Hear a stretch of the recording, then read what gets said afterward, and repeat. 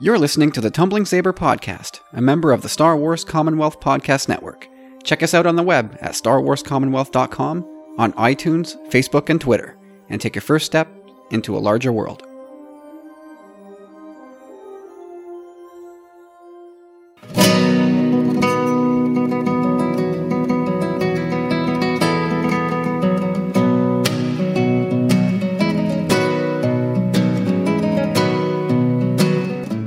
Hey everyone, episode 96 is here, and so is the trailer for The Last Jedi. My name's Kyle. My name's Corey. Man, oh man, it's going to be another huge week in Star Wars land. It's going to be another huge week at Tumbling Saber. Where are we going to start? Let's start the polite way. Corey, how you doing, sir? I'm actually doing pretty good. It's actually Canadian Thanksgiving. Happy Thanksgiving, everybody. In Canada, true. Anyway. That's Carlos, Tim, Nathan, all you guys out there listening in Knucklehead land. Happy Thanksgiving. Hope you had a great weekend. Yeah, happy Thanksgiving to the entire Commonwealth, no matter where you are. I give thanks to be able to call myself a member of it and to know so many new people in that regard as well. No doubt. I think this whole podcasting gig and becoming part of the Commonwealth, it's been a heck of a whirlwind. And you're right, Corey. I'm thankful for that. It's kind of taken our lives on a bit of a left turn in a good way, but here we are, podcasting multiple times a week and making friends all over the globe. What more could you ask for? More Star Wars toys. Well, I guess on that note, how did we do this weekend in collecting? We did pretty well, Kyle. We did pretty well. You know that. Kyle and I, we had a little exchange over the weekend. I had to hand over some powerful gifts for our powerful friends, and my God, I thought it was going to be a lot harder to give those things away, but no, you didn't have to pry them out of my hands. Now we've got a huge treasure chest full now. What is your dog doing? I didn't want him to walk over there. I don't want him. Come here. Hey, there's the first time Trigger really makes an appearance on the show. Come here, buddy. Whoa. He's the best. He's the most gentle, amazing dog, best friend, loyal companion you could ever ask for. I'm telling you, this dog is. He's awesome, man. He's the kind of dog you walk without a leash, you know. Yeah, that's illegal in some places, Corey. That's okay. I usually do it, but I mean, he won't run. He's not a runner. He's institutionalized. Padded room and all and everything? No, it's always making more the reference to Shawshank. Got it. Yeah, so anyway, collecting updates. We've got the treasure chest full of goodies for our powerful friends. I did some quick math, and if we could stretch what we have for the next year. And that's without picking up anything else that we see forthcoming for The Last Jedi or the Han Solo movie that comes next year. Yeah, it's I went pretty crazy as of late. I mean, there's been certain things that we've seen out there, and I'm like, I'm probably not going to see this again. Like, let's just pull the trigger. Did it, man. But it was good to fork them on over to you. And then, we're part of this Black Series form, Canadian form, and this is how I managed to land my Rex, which I'm so stoked about. I'm looking at it right now. It makes me so happy. But everyone started posting. Yeah, EB Games got the Force Spirit Obi-Wan, which I kind of found weird. Should be Force Ghost. But anyhow, Force Spirit Obi-Wan was dropping throughout Canada, and I knew one that was relatively pretty close to my place. So on Friday afternoon, I drove out, and lo and behold, I actually called prior. The guy said, yeah, we got some of those. But you never know, right? Some people just say, oh, there's an Obi-Wan. But no, they got them, and there's only two in hand. I definitely would have bought a third if there were one. So I definitely got one for me, and I passed the other one on to you, Kyle. Oh, it feels good. It's like smacking the veins, man. Yeah. Oh, I can't wait till I get my hands on that X-Wing, Luke. Yeah, you keep dreaming. You know what it is, though? It's like having all these red Black Series boxes. I'm kind of bored of those now, but now that the Force Ghost Obi-Wan, it's got the blue spine and all the blue graphics, it just visually, like, wow, I have something special. Yeah, it's true. It almost looks like an exclusive. It's the same thing with Rex. Like, it's all blue and stuff, which is totally different. But yeah, this is one that I've had on the list for a while, and I'm glad that it was still a hunt, and I don't think I'm going to see any more around for quite some time. So I'm definitely glad we locked those down. No, that's a sweet score. Thanks for picking that up for me, man. No problem. That's the way I roll, so yo. You also got the HasCon exclusive Rex. Is that what that's from? Yep. That's a sweet figure. Oh man, it is. It just jumped incredibly in value as well, which is, I'm kind of like shocked about it. Luckily, I ordered quite a few things when I did order, but so I mean, kind of saved on shipping a bit there. But if we would just ordered that, it probably would have come to about $60 just to get it to your door. I mean, it was 21 something US plus shipping.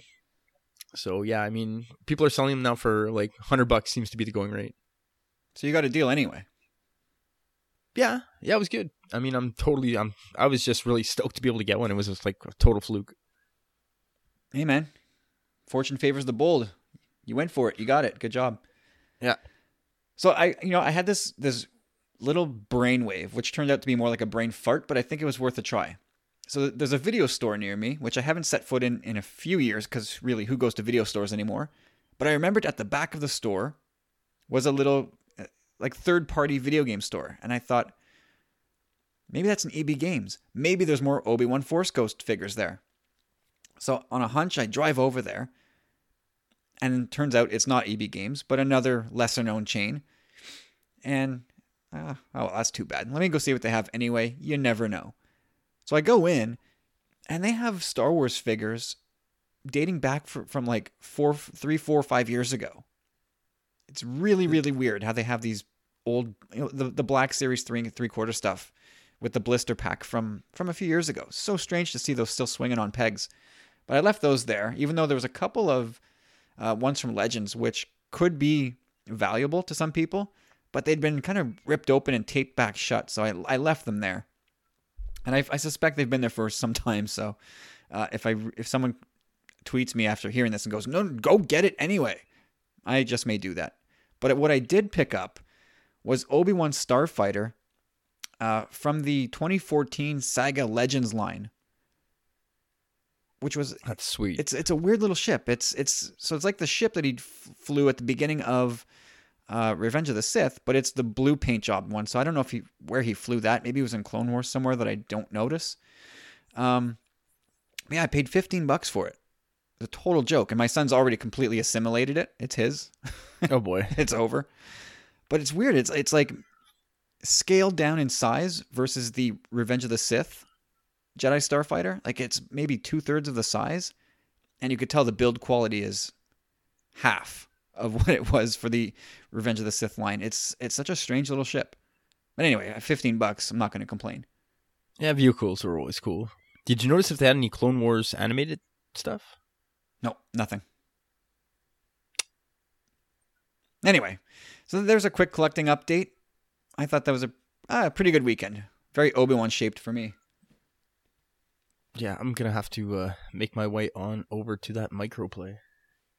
Yeah, have a little peek. So we had New York Comic Con this weekend, which didn't deliver a whole ton of Star Wars news, but it did give a couple nuggets. I guess chief among them was a sequel to the Thrawn novel. What was it called? Thrawn Alliances? Yep. So, Corey, as you know, you're a bigger Thrawn fan than I am. How do you feel about this? I still haven't even bought the novel yet of Thrawn. I definitely do plan on reading it, although I have heard a lot of mixed reviews. I do really like the character a lot.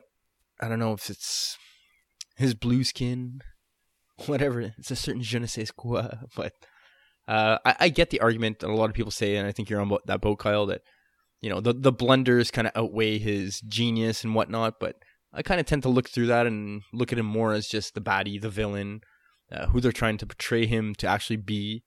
And I fall into that. Like, I lull myself into that. So I'm kind of interested in it. I'm kind of most interested in hearing as to when it takes place. I know he's going to be with Vader, but is this going to be going back in time possibly, or is it moving forward on the same timeline it was? And where does it fall in regards to where Rebels is? Yeah, they wouldn't tell us that, right? Because that would obviously give away a big piece of Rebels season 4. That's it. I mean, does he live? Does he die? You know, someone actually. I just heard a fan theory that says that Filoni. I think this is just a play on words, but Filoni said something. Either Vader or Palpatine won't be in season 4. So one guy, and then he recently confirmed Palpatine is not in season 4. So one guy's theorizing that Vader is in season 4 of Rebels. Well, you know what I found? I went digging for it. I found it a historically important document for us here at Tumbling Saber. It's our potential season 4 cameo list that you, myself, and my lovely wife Candace filled out when we wrapped up season 3. So let's take a little quick peek. We'll recap this. We're going to do a preview show for our Rebels podcast, which is starting up in a couple weeks, right? So we're going to sit down, record a preview show there, and we'll run down this cameo list. We'll refresh that. But on the Vader front, Corey and Candace said no Vader, while Kyle said yes. On the Emperor front, Corey and Candace said yes, and Kyle said no. Look at that. I remember I had a feeling that Palpatine had to at least make an appearance, but no, we got confirmation. I like a couple of predictions, maybe accurate here. We'll see. But anyway, we'll round out this list later this week. Hope you guys can tune in for that. So this Thrawn novel, I'll admit that I am more interested in this one, and I'm going to contradict myself. I'll be a little bit hypocritical because I'm the first person to say it's time to not only leave this era of Star Wars, it's time to stop leaning on Vader to get these stories attention. Like we don't know the story, obviously. But obviously, if you're bringing in Vader, it's not going to be for nothing, right? And they said that Vader will feature prominently. So, I don't know. It feels like that's maybe going to be more of a Vader book than a Thrawn book. But you know what? I'm probably still going to get it. I didn't touch the first Thrawn novel. I really had no interest. I might listen to the audiobook because at least I can digest that in a couple hours here and there at work. Whereas it takes me like 2 months to read a novel. But yeah, the second one makes me much more interested just because Vader's going to be in it. Yet I don't want Vader in more stories unnecessarily. So how's that for talking out of both sides of your mouth? Yeah, I kind of got you there. But anything Vader like this in this time period, I'm kind of down with, especially what they've been doing recently with what all you guys have been saying about Vader. The comic book, like I got them all. I haven't started reading them yet, but you gotta get on that. I know, like once I gotta go to make a stop to pick up the last few. Like I've purchased them. I think I have the first 2 or 3 here, but once I have them all in hand, I'm just gonna like binge through them because all I've heard you guys this weekend on Twitter. I mean, ads. Everybody's just saying how really amazing it is. Well, since the first issue, and Steve and I sit down every couple weeks to talk about the comics and novels, but since issue 1, like I think him and I have both been on the same page saying that this has been the most mind-blowing Star Wars title yet, and every issue has sort of doubled down on that. It's easily, at least in my mind, easily the best Star Wars comic going so far. Nice. I placed a lot of faith in Charles Soule, and it's not failed, man. It has not let us down. It's so good. Issue 6, not as mind-blowing, but it's laying some train tracks and, crossing over into Rebels territory. It's so good, man. Oh, you got to get on that. Yeah, for real. So anyway, yeah, Throne Alliances next summer. I'm probably going to pick it up, and I'll probably squeal like a little fanboy when I read the Vader scenes. But I am still pretty adamant that they need to start putting him away. No, I totally agree with you there too. All right. So this weekend, Ron Howard tweeting. Who do you think tweets more, Ron Howard or 45? Not 45. That's not even a contest. 45 tweets more. But this weekend, Ron Howard tweeted that something about, they're spending as much time filming and as they are in the editing room these days. Something to that effect. To which one fan replied back to him saying, "So what you're saying is that you're almost done." And Ron Howard tweeted back to this fan saying, "Almost finished shooting, but months of post-production work ahead. Tremendous team, so lots to look forward to creatively." Now, Corey, they started reworking this film early July. That's 3 whole months ago. And at this point, the only conclusion I can come to is that they've redone a huge chunk of this movie, like more than 50%. And to me, it looks like Lord and Miller aren't going to get directorial credits in this movie. They're not done shooting yet. They're still going. So I don't know. What do you think? I think it's quite possible. I've kind of said that since the beginning, that I think the extent of everything, the way it's been going, I was on the page of saying at least 75-80%. But I don't know if they're going to get credit or not. Maybe a quick brief little glimpse at their names, just a flash. Like a Fight Club subliminal little slip in one frame. Yeah, exactly. Yeah, they might, maybe somewhere in the credits they'll get some kind of love, but I don't think it's going to say, directed by or co-directed by at any point. They'll be buried a little bit here, I think. This has just gone on so long, and again, they're not finished shooting, so they could. It just goes to show you, though, like the true pro that Ron Howard is, like the seasoned vet. How we've not heard. I mean, granted, I guess at this point, Lucasfilm would really try and cap this thing, but nothing hostile about that set. It just seems like everyone's kind of on the same page, and that he's realizing the vision that Lucasfilm had, kind of. Yeah, it seems like he's stripped it right down to the studs, and is really rebuilding it all. I don't want to say from scratch. I'm sure some things have been preserved, but it looks like I think for all intents and purposes, this is going to be a Ron Howard movie, which I'm okay with. That guy is a terrific movie maker. Oh yeah, this is like, he understands this movie. Like there's a lot of there's gonna be a lot of adventurous things in this movie that he's familiar with. Like the racing, American Graffiti. Like this guy's been around since he's like 4 years old. He's a lifer. He's a showbiz lifer. He's as versatile a director as there is. I'm still super excited for it. I wish we could start seeing little snippets here, a production photo, something official. But we're not going to get that now. I don't think. Not between now and where are we now? Where it's about 2 months and change until The Last Jedi. I can't imagine we're going to get interrupted by Han Solo stuff at this point. No, not at all. But again, it's like he's running a well-oiled machine over there. I think it could also be indicative of the story as well. If he's totally enamored with the story and inspired, the tools at his disposal are limitless. Yeah, well, so there's always budgets to obey, and I guess at this point, the budget's kind of been blown out a bit. But yeah, no, your point stands, I think. It just seems like it's coming together so well that it could be indicative of how good the film itself is. Well, let's hope so. Anyway, let's race along. I'm getting antsy here. I want to talk about this Last Jedi trailer, but we'll plow through what little news we did get last week. Some of it I've cut from the show notes just to speed things up a little bit more.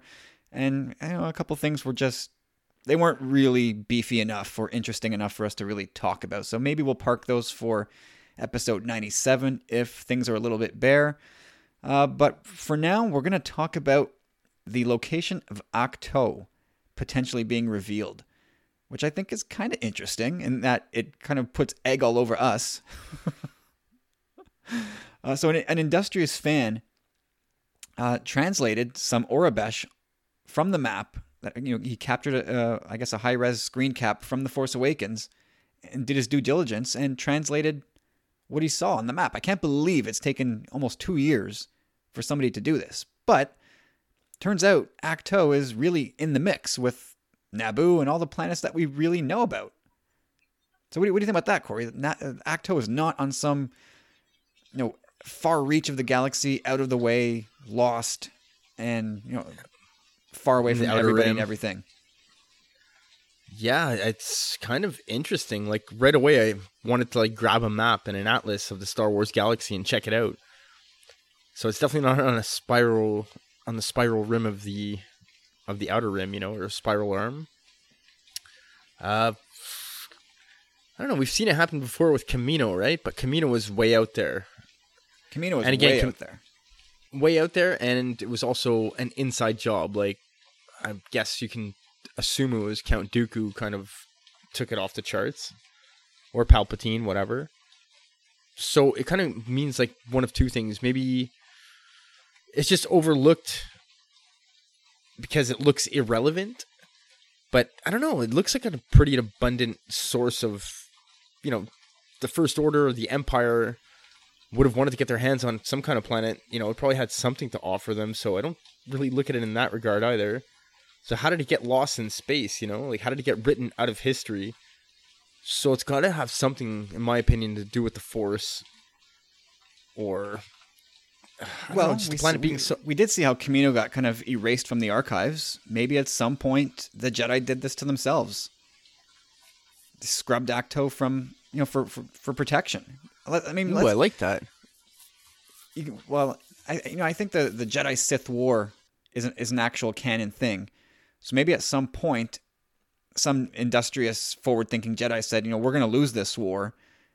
So because we revere this planet so much, I'm going to wipe its existence from the archives, from existence, and just demolished it and completely wiped it from the text. So for all intents and purposes, it no longer existed, and somehow Luke was able to find it. I think that's a fitting thing. I agree with you, but the only problem I have with that, I really like that because I didn't even ponder it, but the only problem I have with that is that it's not in a desolate part of space like Camino was. Like Camino, the way they figure it out, the kid says, like, someone erased it, and he's like, yes, you're right. But the gravitational mass of the star was still there. Like, other systems were kind of being drawn to it, right? So that being the case, like, people need to plot hyperspace, jumps through these lanes of space. Like, if it's a populated area of space, Naboo, like, obviously Dagobah is not all that popular, but yeah, you could pull it apart that way. Like, you could say, well, some astronomer on some planet in that region of space would have noticed, Acto's gravitational pull affecting other bodies in that part of the galaxy, and go, oh wait, there should be a planet there. Wait, yes, there is. Look at that. It's not in any chart. That it become the Bermuda Triangle of that galaxy. Yeah, you could pull it apart if you really wanted to that way. So maybe there is another explanation to explain why Acto is completely lost.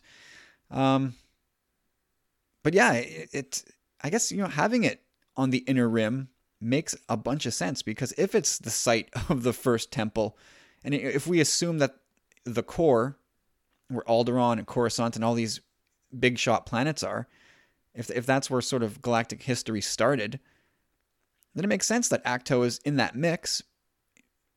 You would think that it would have to be close to these planets when hyperspace was first invented. Like this Acto planet probably predates hyperspace travel. So you would think that any interstellar travel between planets, they would all have to be relatively close together, right? Yeah, that makes sense. Or how about this? Maybe they've seeded this in Rebels already. Maybe the earliest form of hyperspace travel centered around, or maybe originated from the Jedi or Force sensitives or the Force itself. Remember how so? You mean like by the communing via the temples or whatever?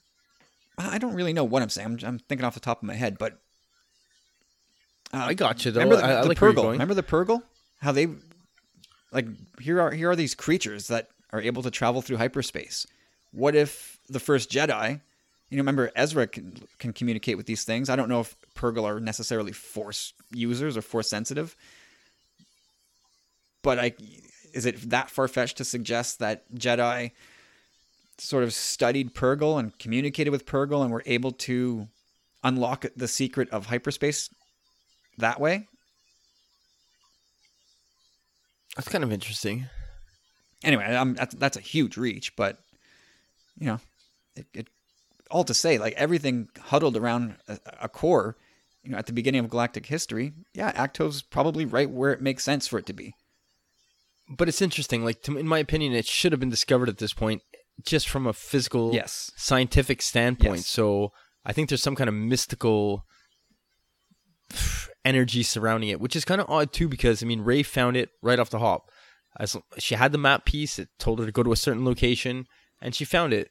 But it's almost as if, in my opinion, like maybe the planet let her find it, you know, because again, it really, it should have been. I get that space is very vast, like unfathomably vast for our minds to even be able to conceive. But I just figure if it's that close to the center, like there's got to be some kind of shielding or something. I don't know. It's just not. It's not for those who don't know. Yeah, I mean, I can also buy that somehow, whether it's Luke himself or the planet or something contained within the planet is masking its presence. I'll buy that. That's seems to be like a very Star Wars thing. You can apply the same thing to Dagobah, right? Or could it also be something along the lines of it? The history on it is written incorrectly in the sense that they mask their tracks in saying that, oh, Act 2? No, you don't want to go there. Oh, bad planet. Kind of like Dagobah, not comfortable. Don't go. Don't bother. Like, well, Malakor's that way, right? Jedi are forbidden to go to Malachor. That's where Jedi go to die, yeah. Yeah. But I'm super interested in Malachor. More on that later. Indeed. All right, so there we go. Acto is actually much closer than we thought. I guess in a way, it also, you know, I don't know what we're supposed to take out of this other than, you know, like you said, the scientific reasoning can be pulled apart there, but it can speak to the vastness of space, right?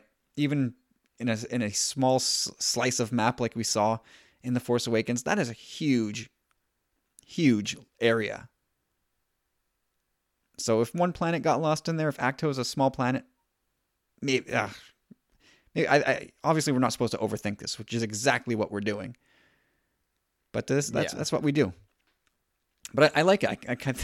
I think I'm glad, again, thankful on Thanksgiving weekend that somebody is thinking these things through. Like, Acto doesn't have to be billions and billions of miles removed from everything.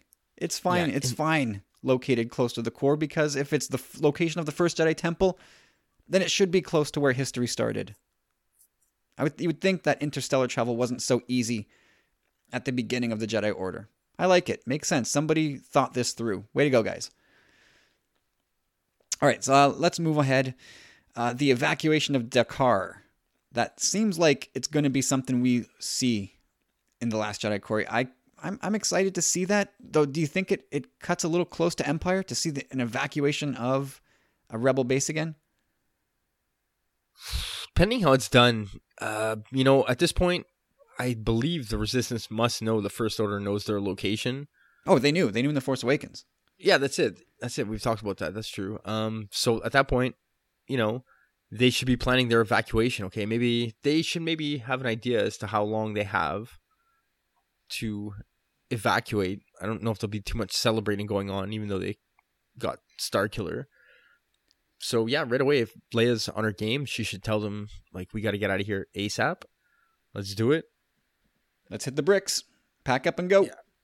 So if it's just like the remaining ground crew, kind of like the last remnants of people there, like probably Leia, Poe, like people were saying, I'm not leaving till everyone else is gone. Then I kind of get that, you know? Well, one of the pieces surrounding this story is the addition of a new character, Tali Lintra, which when I first heard the name rang a bell.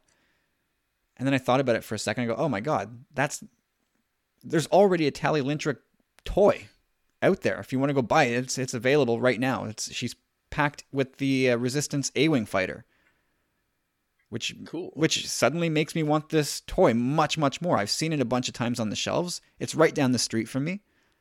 And, you know, I'm suddenly very interested. I want this toy. Me too. Anyway, so yeah, like we're gonna get an evacuation scene in The Last Jedi, and I think we've seen shots of that in the I guess the first teaser from Celebration. How so? Well, I think those Resistance bombers, I'm just guessing, those shots of the Resistance bombers are providing cover as the rest of the fleet escapes.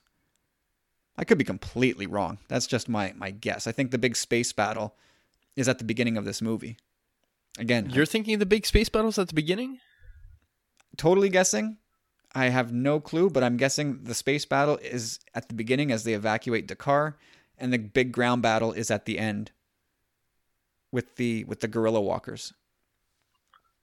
That late it kind totally guessing.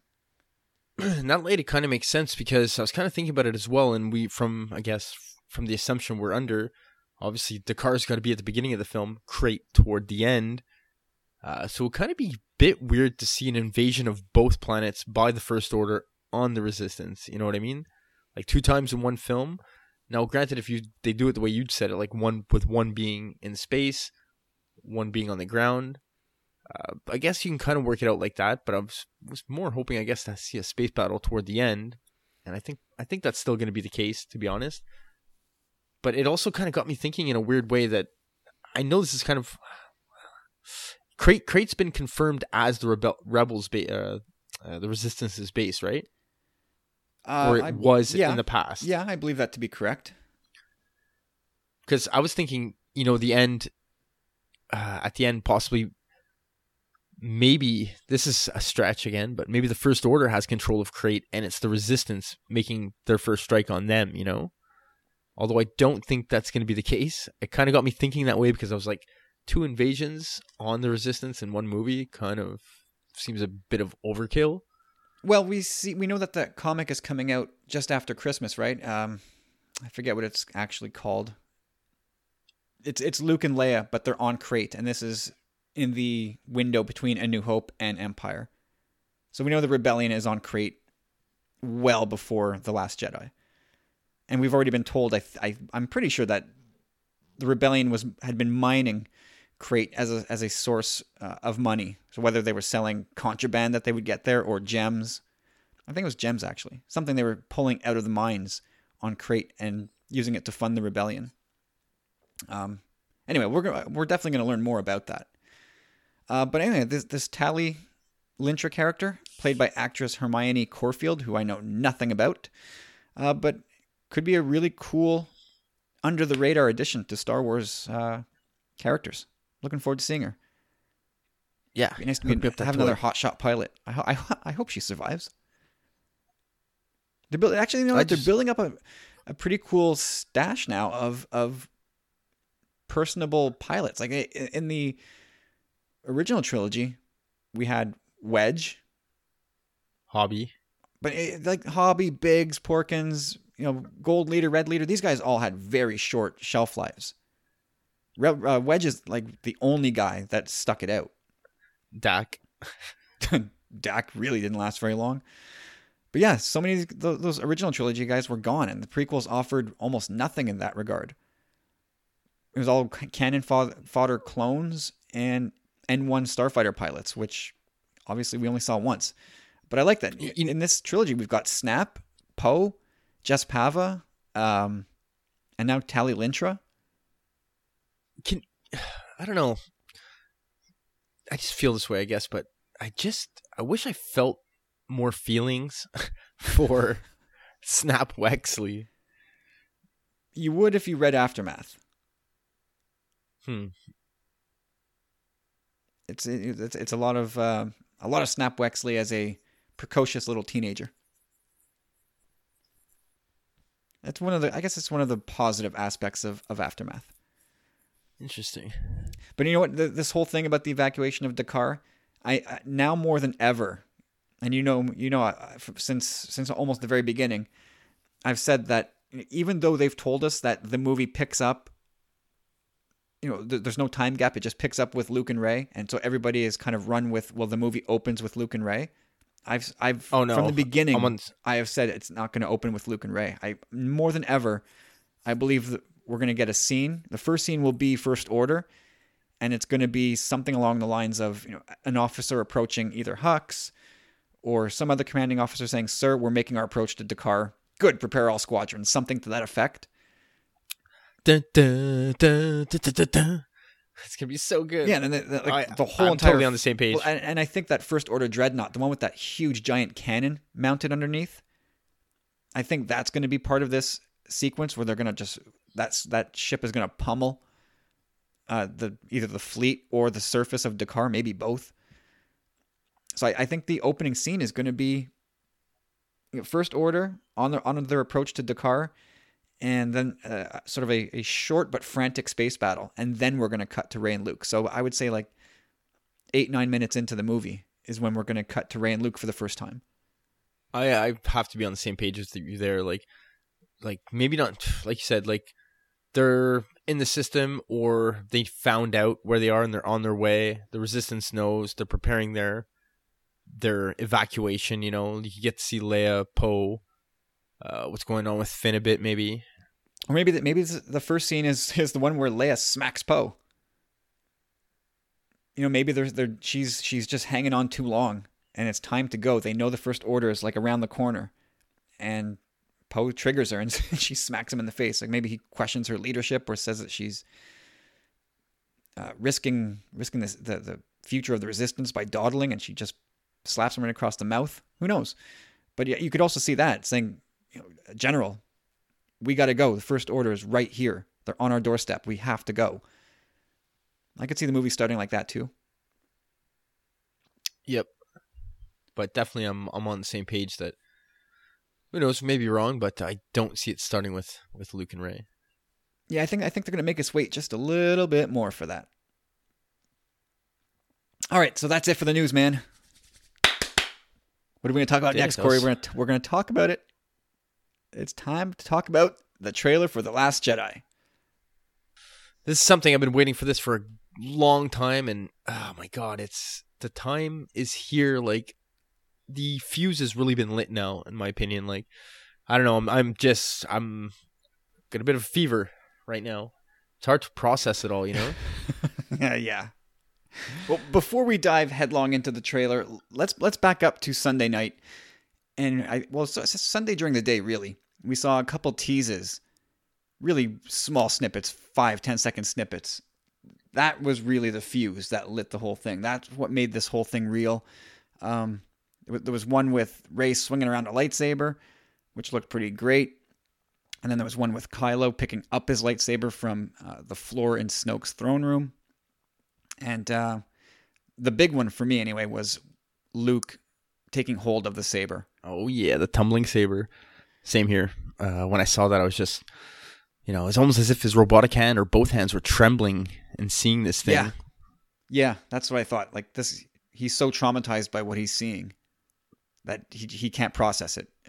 He can't believe this thing's back in his hands again. And again, so bold on their part. Not really. I mean, this is like, we're Star Wars. Like, I had asked you, I believe on last week's show, what's the time frame they'll give themselves in order to market this thing accordingly. And we're like, oh, Good Morning America sometime during the week, midweek, if not the Star Wars show. And no, Sunday, the one day before, even though it was already pretty much a given for the most part.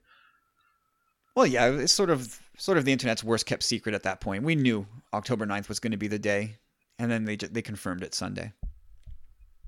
Anyway, oh man, I'm so excited by all this stuff that we just saw, man. Holy smokes. So they dropped the poster, the theatrical poster, about an hour before the trailer came out. Any thoughts on that? I mean, it's really heavily bathed in red, and it's pretty sinister looking, right? Yeah, I think it's just continuing on with that theme that we've seen throughout in the trailers. Each poster, the character posters, it's just following through with that, and I really like it. It's kind of like pixelated, or I don't want to say pixelated, but anyway, it does look dark. It's strokes of red and almost graphically violent, possibly foreshadowing. I don't know. It's just well, it's dark. I mean, it's supposed to invoke a darkness, and I think that's this movie, as we're going to talk about in the trailer, looks like it's going to be pretty dark and grim. But definitely not an ugly poster, that's for sure. It's It's nice. No, it's not ugly. No, it's I mean, from a Photoshop standpoint, it's superb work, of course, and I think conceptually, for me anyway, it's a big upgrade over the Force Awakens ho hum, bland collage. well, I like how you put that. Conceptually, it is exactly. It doesn't seem, even though it's a montage or a collage of those characters, it's not done in your ordinary fashion, which I kind of really liked. Yeah, it doesn't look as generic. Like, you can tell. Well, the Force Awakens poster looked like a Marvel poster. Not to say that they're bad or ugly, but there's just nothing remarkable about them. This looks a lot better. I think it's a big upgrade. Yeah, it's hitting home for us. I know we're big advocates for the Rogue One posters, but well, I mean, I you know what? I still like the teaser poster better. The one from Celebration, right? With Rey at the bottom holding up the lightsaber. Yeah, there's something about Luke that. and Kylo. Yeah, that one still is the reigning champ for me as far as the Last Jedi posters. So now we get to look forward to what more character posters or more generic type posters that are definitely going to hit the market soon enough. Yeah, all right. So I mean, I'm still like shaking a little bit after for real, having watched this trailer a bunch of times. But let's get into it. It kicks off with Kylo looking over. Let's just stop here for Kylo before we really kick it off. Like let's take our time with this for a second. And man, like, what did we just see? What did we just process? Like, I remember. Well, that's what we're going to try and talk about. Well, just put yourself back in time, okay? Like, I want to ask you this before we start this off. Coming into the TFA, into the Force Awakens, we saw these trailers and they blew our minds, and we were all like, "Yeah, Star Wars is back." But now that it is back, it's still different. So, like, I don't know if this is just coming off the high or riding the wave of this trailer, but I'm as excited for, or greater, or like more excited to see this film, knowing that we're in our era's empire, like, this is the film, man. Like, we're building up to it, and it met all my expectations. Full on feels like I had high expectations for this trailer, and I do this film, and like, I'm shocked. It's so much bigger. Oh yeah, no question about that. Yeah, so we start with Kylo looking at, I guess, some preparations before they dive into battle, a bunch of First Order ships and gear, but really it's the Snoke voice narration over top, and he's talking to, who's he talking to? When I found you, and talking about how there's something special about this person. Is he talking to Kylo, or is he talking to Rey? Is that sort of the through line here? Well, I kind of got you there, and it didn't hit me right away, obviously, but I'd watched the trailer many times in a row, and after kind of like watching the whole thing, like, I believe, we're going to jump forward a bit here, but there's a conversation that he's saying at the end, fulfill your destiny. I believe it's the same conversation as he's having right now, and it's probably with Rey. It could be with Kylo. I think that's our first misdirect. I think it's intentional to make us think it's Rey, especially with that shot. But I think it could be with Kylo. Well, it could be with Kylo. I mean, even in the first few times I watched it, I thought it was Kylo, because it's showing Kylo, like, as he's talking at the beginning, your raw, untamed power, and he's bending to pick the lightsaber, but then it flashes to Rey. But it could be Snoke speaking to Rey, and then, her in that position at the end. That's clearly Snoke. You could see him in the background, like, using some kind of insane force power on her. Well, it's cut in such a way that we're supposed to be having this exact conversation, not knowing who he's talking to. But it could swing either way. I mean, I'm not convinced that it's Kylo, but I'm certainly not convinced that it's Rey either. Me neither. Either way, I have no idea. But to me, I'm kind of leaning a bit more toward Rey, and I really find the line "when I found you" extremely interesting, because it could play into Kylo in the sense that I found you with Skywalker, and I took you to be my apprentice. Or it could be like, when you have a concept like the Force that allows people to reach out and touch one another without actually being face to face, when I found you means almost nothing. It could mean when he detected him, first sensed his birth, first sensed his conception. But the same goes for Rey as well. And well, sure. And when I found you and henceforth dumped you off on Jakku, it could be that too. But yeah, that was something I thought of right away. What do you mean, Snoke found Rey? Snoke knows Rey? Oh my god. Well, I guess we knew that Snoke kind of knew Rey, but for him to say that when I found you, well, then you think about it for a second. Yeah, who cares? I mean, he could have found her in any number of ways just using the Force and never actually meeting her. But just what he's saying there, like what Snoke's end goal is here, like he's seen something with this raw, untamed power, and he's seen both sides of the fence kind of, and what he sees beyond is something truly special. Like, that's, man, like what's this guy up to?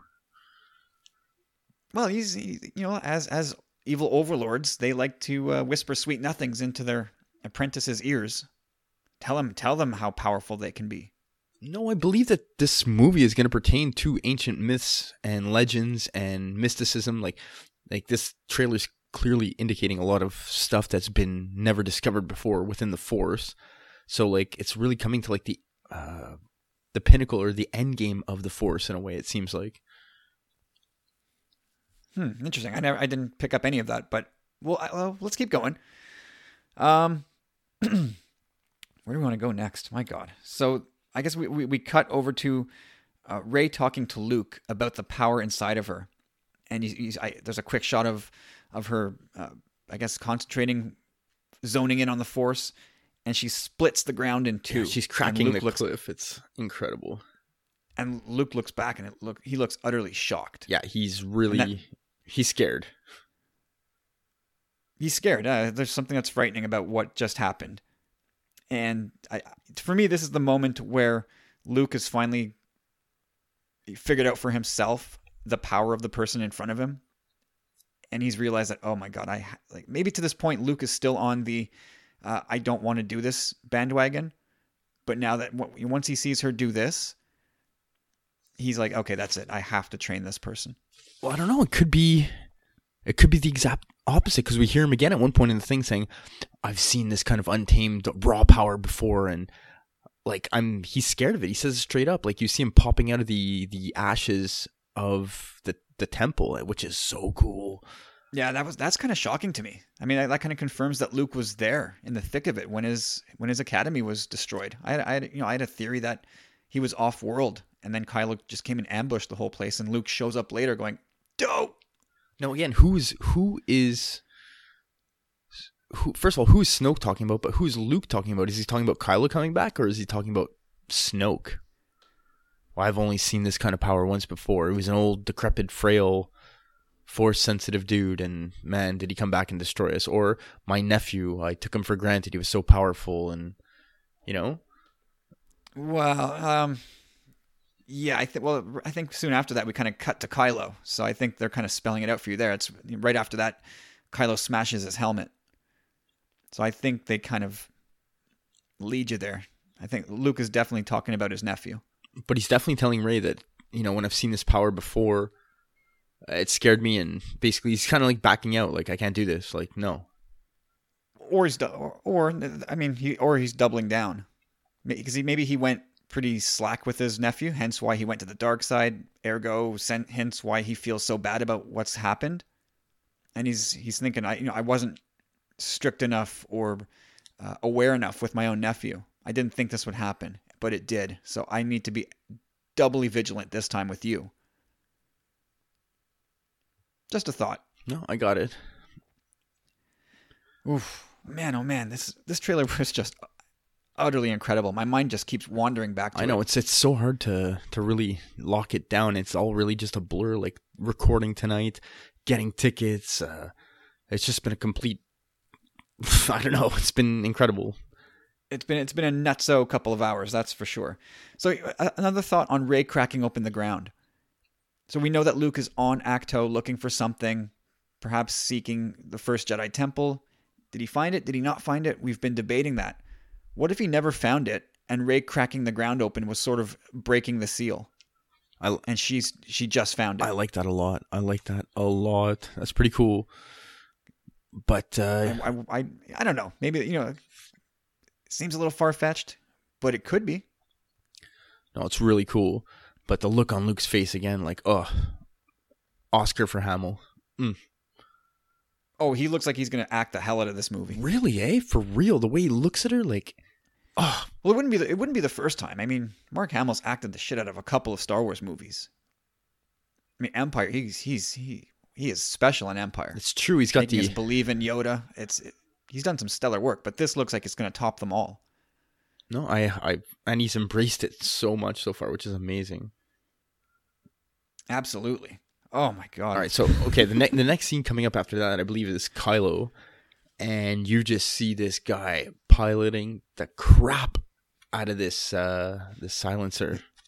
The TIE silencer. Yeah. What about a space band-aid, Corey? Anything to say about that? Dude, I do have a little note on here. I'm glad you brought that up. It's like Kylo Scar he's got some kind of weird synthetic Bacta Band-Aid.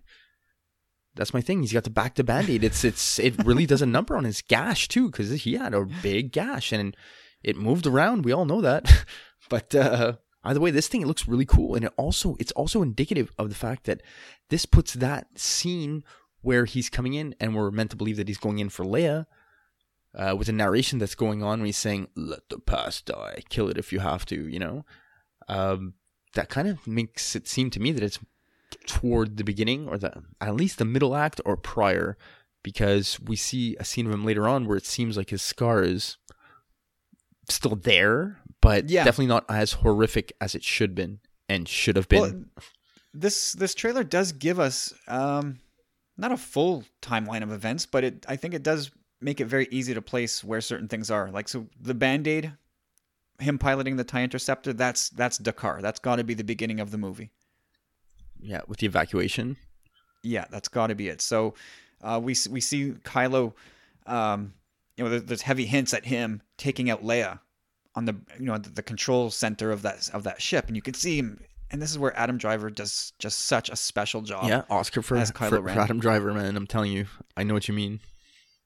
I mean, you can absolutely tell how conflicted he still is. Absolutely. Right? Absolutely. So he's thinking about taking out his mom. He knows she's there. He's thinking about it awfully hard, and you could see the look on his face, the conflict on his face. And wow, does he pull the trigger or not? Like, we heard early rumors that Leia does get gravely injured. Is that the moment?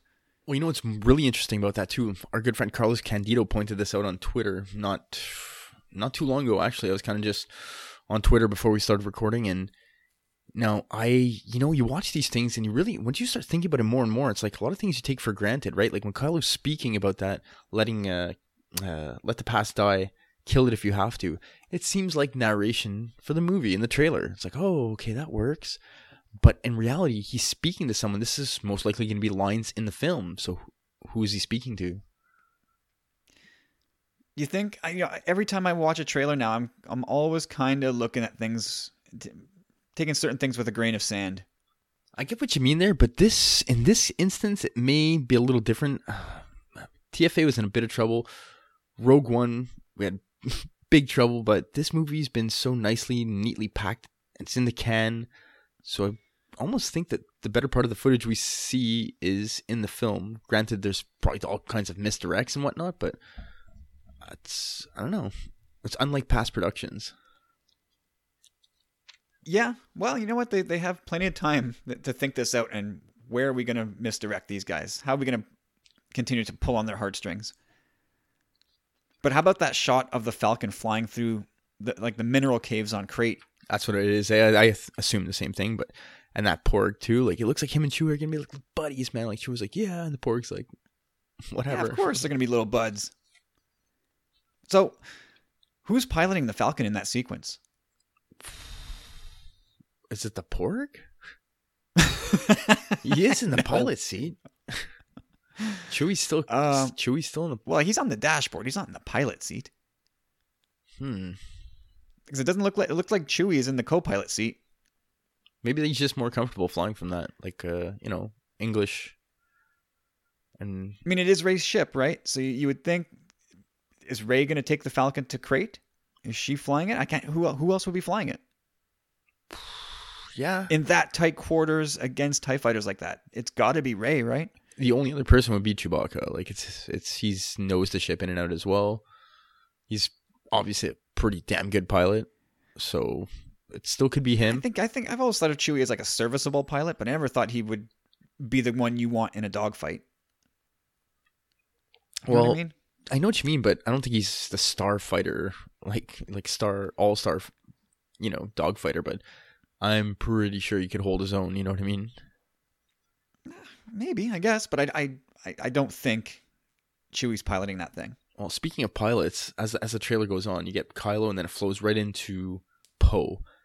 Oh, man. Yeah, some fighting words for Poe, right? The narration from each character. I mean, it started with Snoke, goes to Rey, then Luke, then we get Kylo, now we're hearing from Poe. Yeah, we are the spark that will ignite the fire to burn the First Order to the ground or something like that. Yeah. So good. And just the shot. Yeah, he looks fired up, man. Poe looks all kinds of fired up. Yeah. But look, what comes after that? Finn versus Phasma. Oh, yeah. I did not think we were going to get that in episode 8. I really didn't. I thought that was going to be a key face-off for episode 9. Well, you know what? I think we're going to see it again in episode 9. Because just the way it's squared up in this trailer, it almost looks like, if I'm not mistaken, I just pop it in my head right now, but I think we saw that First Order trooper from The Force Awakens pull out his electronic baton and Finn light up and go up against him in the trailer, I think, no? No, I'm not even thinking about that trailer anymore. Yeah, but it was very similar to this, you know what I mean?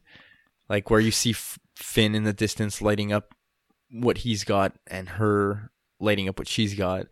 So it's almost like setting up for the trilogy in a way. Like they did one with Finn, they did 2 with Finn. Now, in the third one, there'll probably be another little battle like this as well, I would think, for his character. Yeah, maybe. It makes perfect sense. I mean, Finn's going to have as much of an arc as anybody else. So next we see Luke on the ground, almost like he's been defeated, saying, with some urgency, saying, this is not going to go the way you think. Yeah, that could be the moment where she decides, like, I have to go back to Crate or whatever, like. It's almost. I almost got the sense that now that they come to blows, Luke and Rey, but that she's grown fed up of him, and she puts him down, and she's feeling a surge of power within her that she's going to go do this. Well, and he's trying to talk her down. I get that too because from what they've said.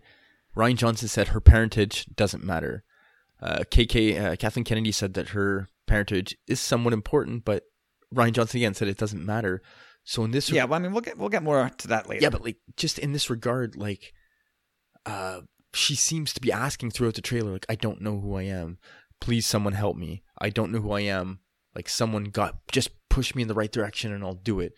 And I think it's gonna come to the point with this film where she's gonna be like, hey, you know what?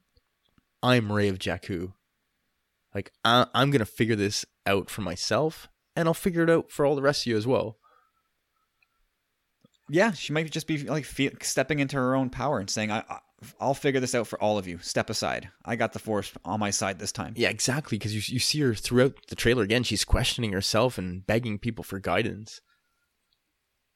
Yeah, so I mean, that takes us kind of towards the end. I mean, we're kind of blowing through it here, and I'm sure we'll come back to this in future episodes, and I'm sure powerful friends will have some questions that they want to throw to us that we want to continue to flesh other things out. And we're also on the verge of another 3-hour episode. Well, it looks like we could be headed in that direction, but you know what? I've heard nothing. I've heard nobody say that's a bad idea. Again, so we'll keep going with that train of thought. Well, before moving on again, Kyle, you know what's again interesting? No sign of the Knights of Ren. No Knights of Ren? Only a vague shot of the Praetorian Guard? Yeah, we'll go through our notable absences towards the end. But really, I think the big kahuna question, with Rey questioning her place in all this, and it looks like, I thought it was going to reveal her talking to Luke, but it's her talking to Kylo, and he extends what seems to be a helpful hand, as in, come with me. Now, what is this another misdirect, or is this a sign that Rey and Kylo take off together and they don't trust anybody? They don't trust Snoke, they don't trust Luke, they don't really know what's going on, but they think maybe they're trying to figure it out themselves. The latter, and that's a very good point, Kyle. I'm glad you kind of assumed that for yourself before. I've talked about this for a long time. I think Kylo and her can kind of work together. Like if Kylo feels betrayed by Snoke's ultimate ambition and it not being him, like if Snoke used Kylo as a pawn to get to Rey, like he's gonna be like, what the hell? I thought I was your boy. Like you just wanted her to fill your own like plans? No, you know? And I really see it like that. Like at the beginning, the way Snoke's explaining it, like I saw this thing and it was beautiful. Or, you know, I think it's really touching back on the last trailer where Rey says, I see the light, I see the dark, and I see the balance. I think that's what Snoke is seeing as well in a way. The balance between these two characters, if they can somehow work together and bring the balance, you know what I mean? But at the same time, if you really look at, I looked at that scene over and over and it finally clicked. Like, if you look at it, she's still wearing her Force Awakens garb in that part of the trailer.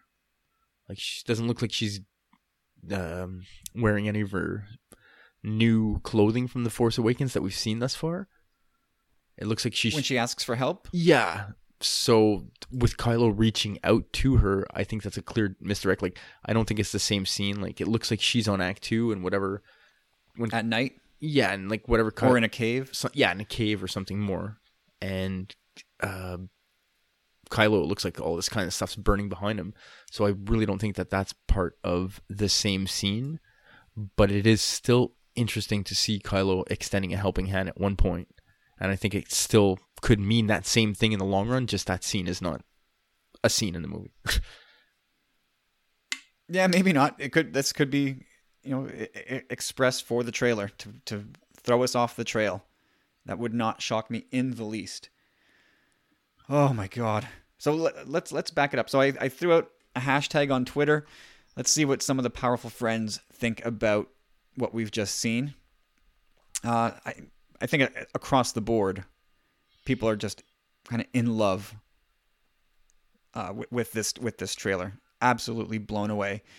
So Tim checked in and he asked if, you know, are we as excited, nervous, ecstatic?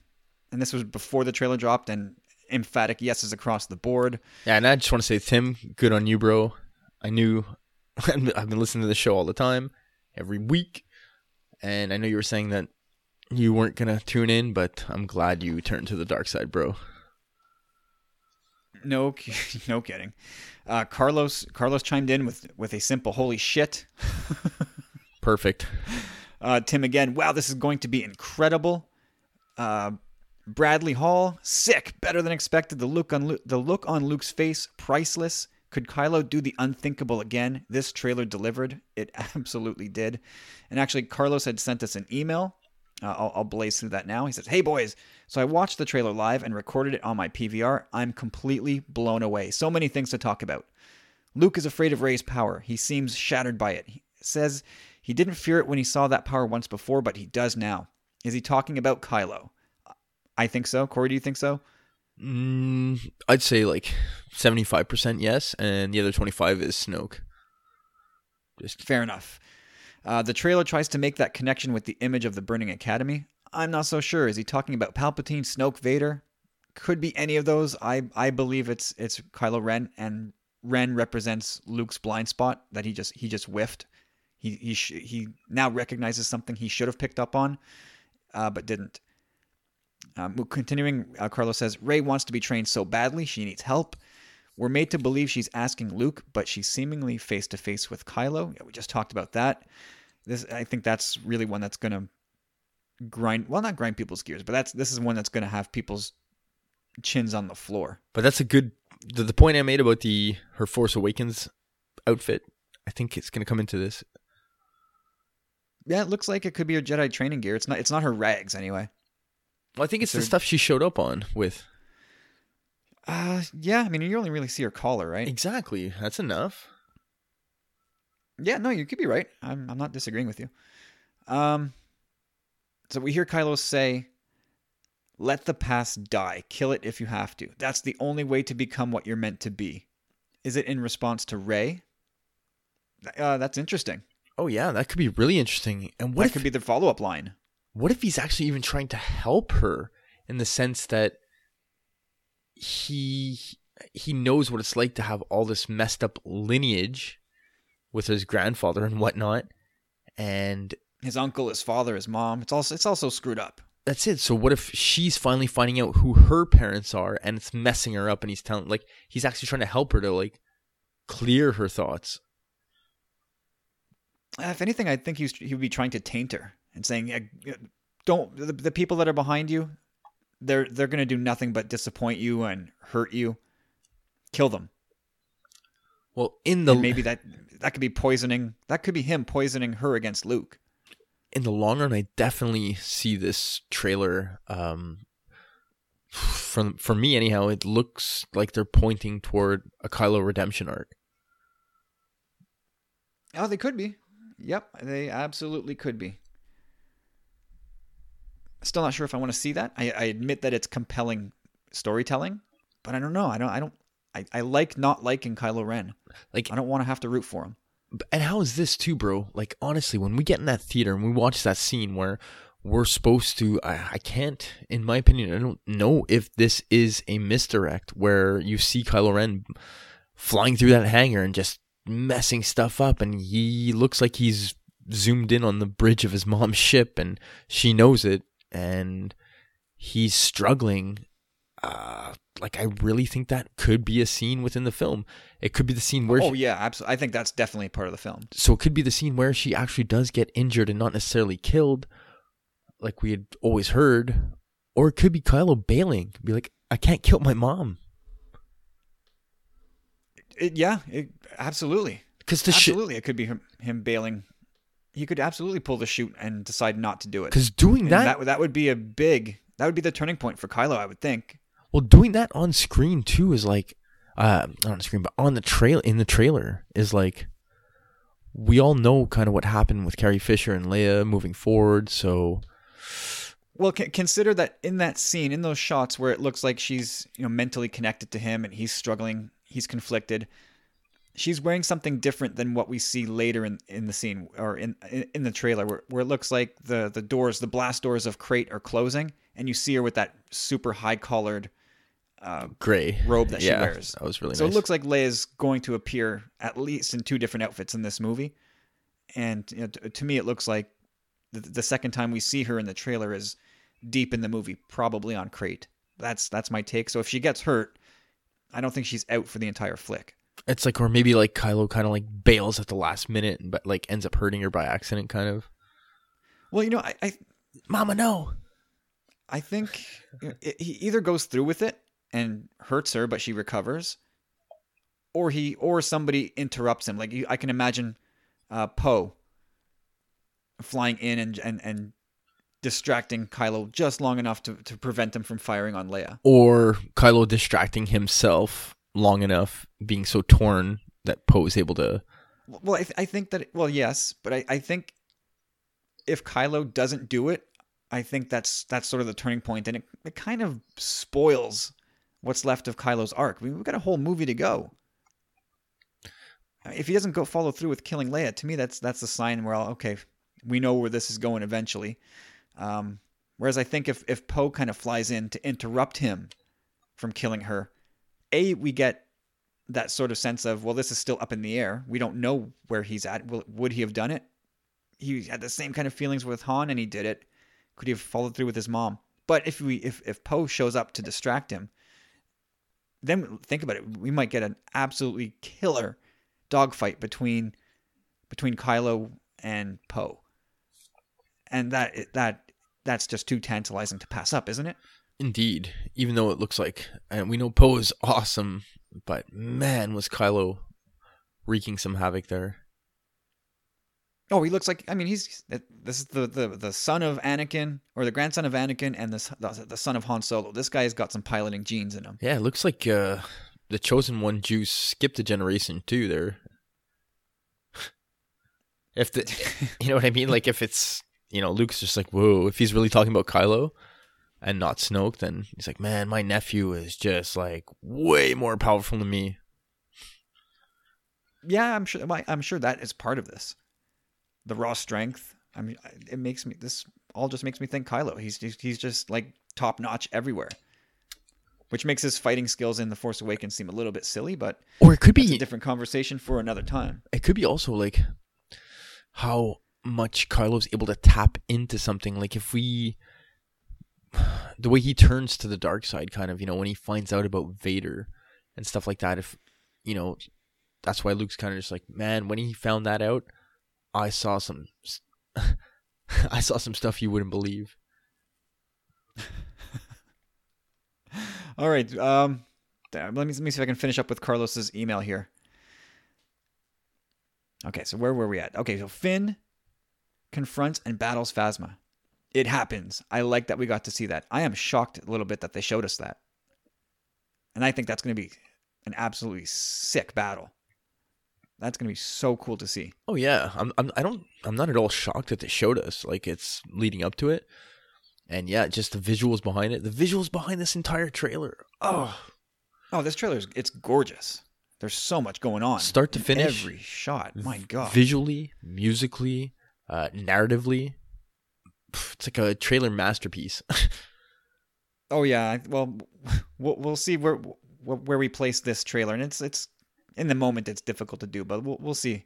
Hey man, I'm high. Back off. I'm high on this trailer, yo. I need someone to show me my place in all this. Rey to Kylo. I believe this is close to the end of the first act. She leaves with him, and he brings her to meet Snoke. Snoke says, "Fulfill your destiny." He seems in pain. Is he beaten, dying? Is it a final plea? The trailer opens on Snoke talking about seeing someone's power. On further review, I believe he's speaking to Rey. He tests her. All very plausible. All very, very plausible. Well, I definitely know that don't know, but whenever I believe that Rey and Snoke have their confrontation, I think she's going to be brave enough to confront him, although I don't think she's going to be at all on the same page as him. Well, I mean, let's think about that for a second. So, go back to the scene where Luke is down and out saying, this is not going to go the way you think. What if that's all the part of the same scene? Where Rey and Kylo have sort of not killed, obviously not mortally wounded Luke, but they've kind of put him down. And Kylo's saying, come with me. And she's going to go. And Luke is trying to talk her off the ledge, saying, don't go. This is not going to go the way you think. And she goes anyway. Ooh, that is a way. That is a way to get Rey in front of Snoke. Oh, wow. That's so cool to think of it like that. Like, Kylo and Rey, like, Kylo's like kind of come to his senses a bit after talking with Mommy and realizing that Snoke's using him. He comes back, like, he sees where Rey's at in her training. They burn the tree together. Oh, man. That'd be pretty crazy. This what? Because like, what's going on behind? If everybody's kind of flipping sides and playing with allegiances, what if Kylo was flying the Falcon in that shot? Yeah, hey, true. I'm sure he knows it in and out too. Wow, man. I think that's too much. Isn't that a bridge too far? No. Dude, this could be so cool because we know when Luke is on the ground there, and if it is these two putting him down, they're coming back from Acto together. Maybe even Leia went to go like send them there. Go get them. Come on, like go get them. Oh, I'm so confused. What? How? Oh, I can't wait to see this movie. So many rabbit holes. This is insane. All right, finally from Carlos. A space battle. Yes! Kylo and his striker looks to be attacking Leia's ship, but hesitates to kill its past. Is he not taking his own advice, or is this where Leia meets her eventual demise? Yeah, we've given our thoughts on that. I definitely firmly believe Leia's not going to die here. I'm sure we see her again. I agree as well, and I don't even know if he does it. Have fun. And Carlos says, P.S. excitement level 10. Abso-friggin-lutely. Hell yeah. 11. Sorry, Carlos. Loophole. So there we go. There's a little bit of feedback from the powerful friends. Thank you guys. That was unbelievable. So, Corey, any? I think we've touched on the main beats of the trailer. Any smaller minutia that you want to bring up? Not really. I mean, it's all kind of still a blur. You know what I mean? Like, again, just the trailer itself, stunning visually, musically, it hooks you right away. With the cellos and the violin. Narratively, amazing, shocking, extremely shocking. The way they set it up, to have the conversation that we're having right now, we're so incredibly confused. We have no idea who's talking to who, because everything kind of makes sense. Like all these possibilities are like, yeah, like that wouldn't surprise me. That wouldn't surprise me. I'm not leaning one way or the other, so I'm really happy about not feeling spoiled or I don't know. They just did a great job with this trailer, and I couldn't be more happy to live in these Star Wars times with you and with all the community. It's just, I don't know, man. These are the times. Yeah, man. These are heady times. Heady times. I'm so glad to have people to be going through this with you guys, and wow, unbelievable. Can't wait to hash this out with everybody else. And I feel bad. Well, I don't feel bad for friends in the UK. Actually, I feel kind of excited for them because they're going to get to wake up to this. Yeah, exactly. Freak out all day. Like I have to try and go to bed after this. Yeah, we're gonna be up till the wee hours. Yeah. All right. So a couple things. Those Crystal Fox. Yep. On Crate. It looks like they are on Crate, right? And it looks like they're coming to take shelter almost from the oncoming strike. Yeah, absolutely. I think the Porgs are going to have some competition in the end here. I love these the Kyber foxes, man. Imagine that's what they were. Oh my god. Oof. The that big dreadnought Star Destroyer. We got a little glimpse of it in the space battle scene. So I think we can pretty much call it. It's going to be part of the evacuation of Dakar. Yeah, it makes sense. Nothing about lightsaber fights. No hint of it. No visual. No key. No nothing. No nothing green. About Luke. Nothing with Luke and his lightsaber. No black licorice. Thank God for that. I'd boycott the movie if they brought black licorice in. Yeah. How do you feel about that? Still no indication of Luke with his saber. I like it, right? Yeah, I do like it. I like it a lot. I like keep that from us. I like it, especially like they built the hilt in on most of his toys. He's got a hilt. And of course, for all we've heard about Mark Hamill's performance in this movie, that it's a big, busy, bold one. We don't see him leave Acto. So how long are they staying on Acto? And it makes me think that they're really keeping Luke's part in this a secret. Like I think there's going to be a big hero moment for Luke at the end still. They just haven't hinted at it at all. Well, I sure as hell hope so, because from the way this trailer went and the past trailers went, his attitude stinks. But no, like I have empathy, but honestly, like he is really rigidly like seems very opposed to all this and is very reluctant, which is not what he would have expected, I'm sure. It's not what we as fans would have expected, but we've been told to expect that. Yeah. No Canto Bight. Nothing at all about Canto Bight. For a place that's supposed to be home to a big part of the movie, nothing. And I would have bet money that we would have seen a shot of Finn and Rose, who we also didn't see at all. Like on the back of one of the Falthiers. Racing around being chased by Canto Bight cops or whoever. I would have bet money that we would have seen that just to get a sense of the speed of the Falthiers, but nothing on that. Maybe we will in a TV spot, but nothing today. It kind of keeps the middle act open, really, this trailer in that sense, and I kind of like that. Like the thing I most love about this trailer, like just kind of trying to process it as quickly as we can, but it really just seems that it's so force laden, so like there's something about it that's like it's just do or die kind of, you know what I mean? Like it's the force now or success now, or like they really focused on the key elements, and again it was really force heavy, family orientated. Man, I'm so appreciative of that they actually gave us that tidbit. No kidding. What did they do to us? What have they given us to talk about? They broke us. Yeah. They broke us. It's true. Yeah, I'm glad we see a little bit more of the Force back with Luke's hand popping out of the rubble. That was great. But again, like no Rose, no Holdo, no DJ. So some notable omissions here. And that's okay. Like I said, like it's like they seem to kind of stray away from that whole vibe. And this trailer was very force sensitive, very force heavy, as opposed to being like first order resistance orientated. Absolutely.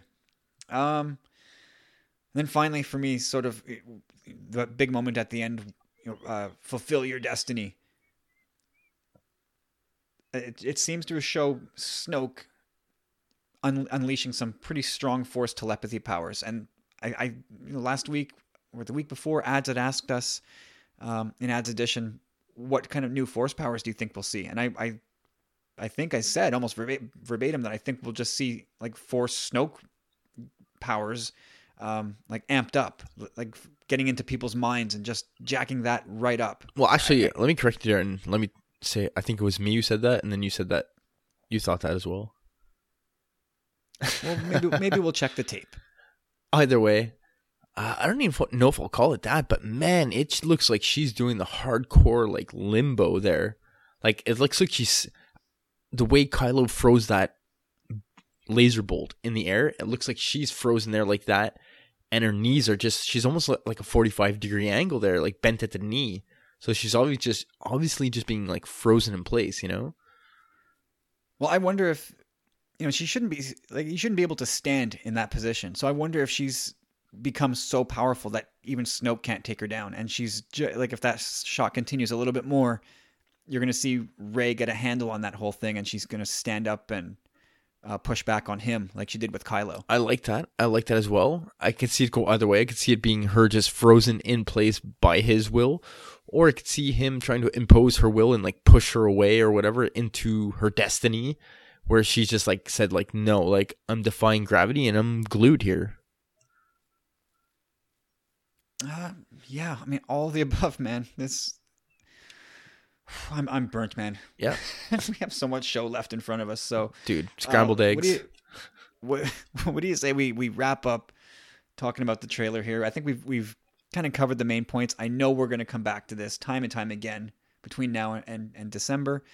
But where do you rank this? I know right now our head is spinning, so we're probably going to give a crazy answer. But where do you rank this really quickly? Among Star Wars trailers.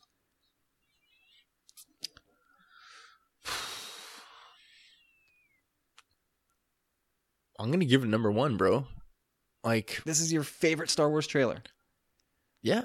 Like, granted, again, it's off the cuff kind of answer, but just off the bat, there were good ones for TFA. Rogue One, they had some pretty good ones, but, I don't want to say anything bad about them, but I don't know. This one just got me so in the feels. I liked it better than the other ones for this film. And yeah, I don't know, man. Like the prequels, I'd have to watch them again as well, but I definitely don't remember. I don't know, man. It's hard to say, but for right now, like this is pretty exactly what I was looking for. Especially it went like really force heavy and all that stuff, and just opening up JJ's mystery box, Yeah, I mean, for me, this, I think it's really, think back to '99, man. Think back to when we first learned about when the Phantom Menace trailer would be dropping, and everybody rushed out to see Meet Joe Black. I mean, Star Wars fans put Meet Joe Black like on the map, the box office map, and then walked out. And that trailer delivered. You can say what you want about the movie, but that trailer was the bomb. It's hard to remember that far back too, but definitely I'm sure my anticipation level was probably equal to, at least. And yeah, this is right up there. I mean, Phantom Menace, The Force Awakens, and The Last Jedi. Like the trailers have just been unbelievable. I think just unbelievable. Force Awakens, because of that time lapse and where we were going and it being coming up again. Same thing with The Force Awakens. Well, yeah, those two movies both had the advantage of years and years of buildup. This is 2 years after, 1 year after, if you want to throw Rogue One into the mix. And it just felt like the wait for this trailer was torture. And I know that they didn't wait any longer to deliver it compared to Rogue One or The Force Awakens, but it just felt like forever. Like it was tough waiting this time around. I gotcha. I'm kind of good like that, but definitely thought about it in the past day, 2 days, and especially today, knowing that it was dropping. Like, it's, I don't know, it's a very anxious, very excited. It's amazing. It's incredible. Oh man, I can't wait to hear what everybody else thinks. So, are we done? Can we say we're done? Did we do enough on the trailer? Yeah, I'm done with you, bro. All right, Corey, let's take a well-earned break here. Yes. I need to go like walk this off. I'm still kind of gobsmacked over this trailer. Maybe I'll watch it a couple more times during our break, and then we'll come back and unwind with The Binary Sunset. I don't want to talk about the trailer anymore. Let's put it to bed till next week, please. Yeah, that sounds about right. Okay, we're gonna take a quick break. Corey and I, we're gonna watch the trailer probably another dozen times. Come back and tackle The Binary Sunset, kicking it off with ads. Hello, chaps. Happy Thanksgiving. Happy Thanksgiving to everyone out there listening. So, 2 questions this week. The first one, nice and straightforward. You are attending a Star Wars fancy dress party. Who do you go as and why? And who do you think your brother should go as? Okay, second one, more controversial, concerning the age-old debate about how our dear Leia, Carrie Fisher, should be handled in the next 2 films. Now, if we assume that they are telling the truth and that 8 is already in the can and will not be changed, imagine this scenario in number 9. Leia's ship comes under fire, sustaining heavy damages, which allows it to be then boarded by the First Order. Leia is captured and taken prisoner by Snoke or Kylo or Hux perhaps, and either we see her being taken away, or if that's not possible, then we are led to believe that she has been captured. It's implied in the story.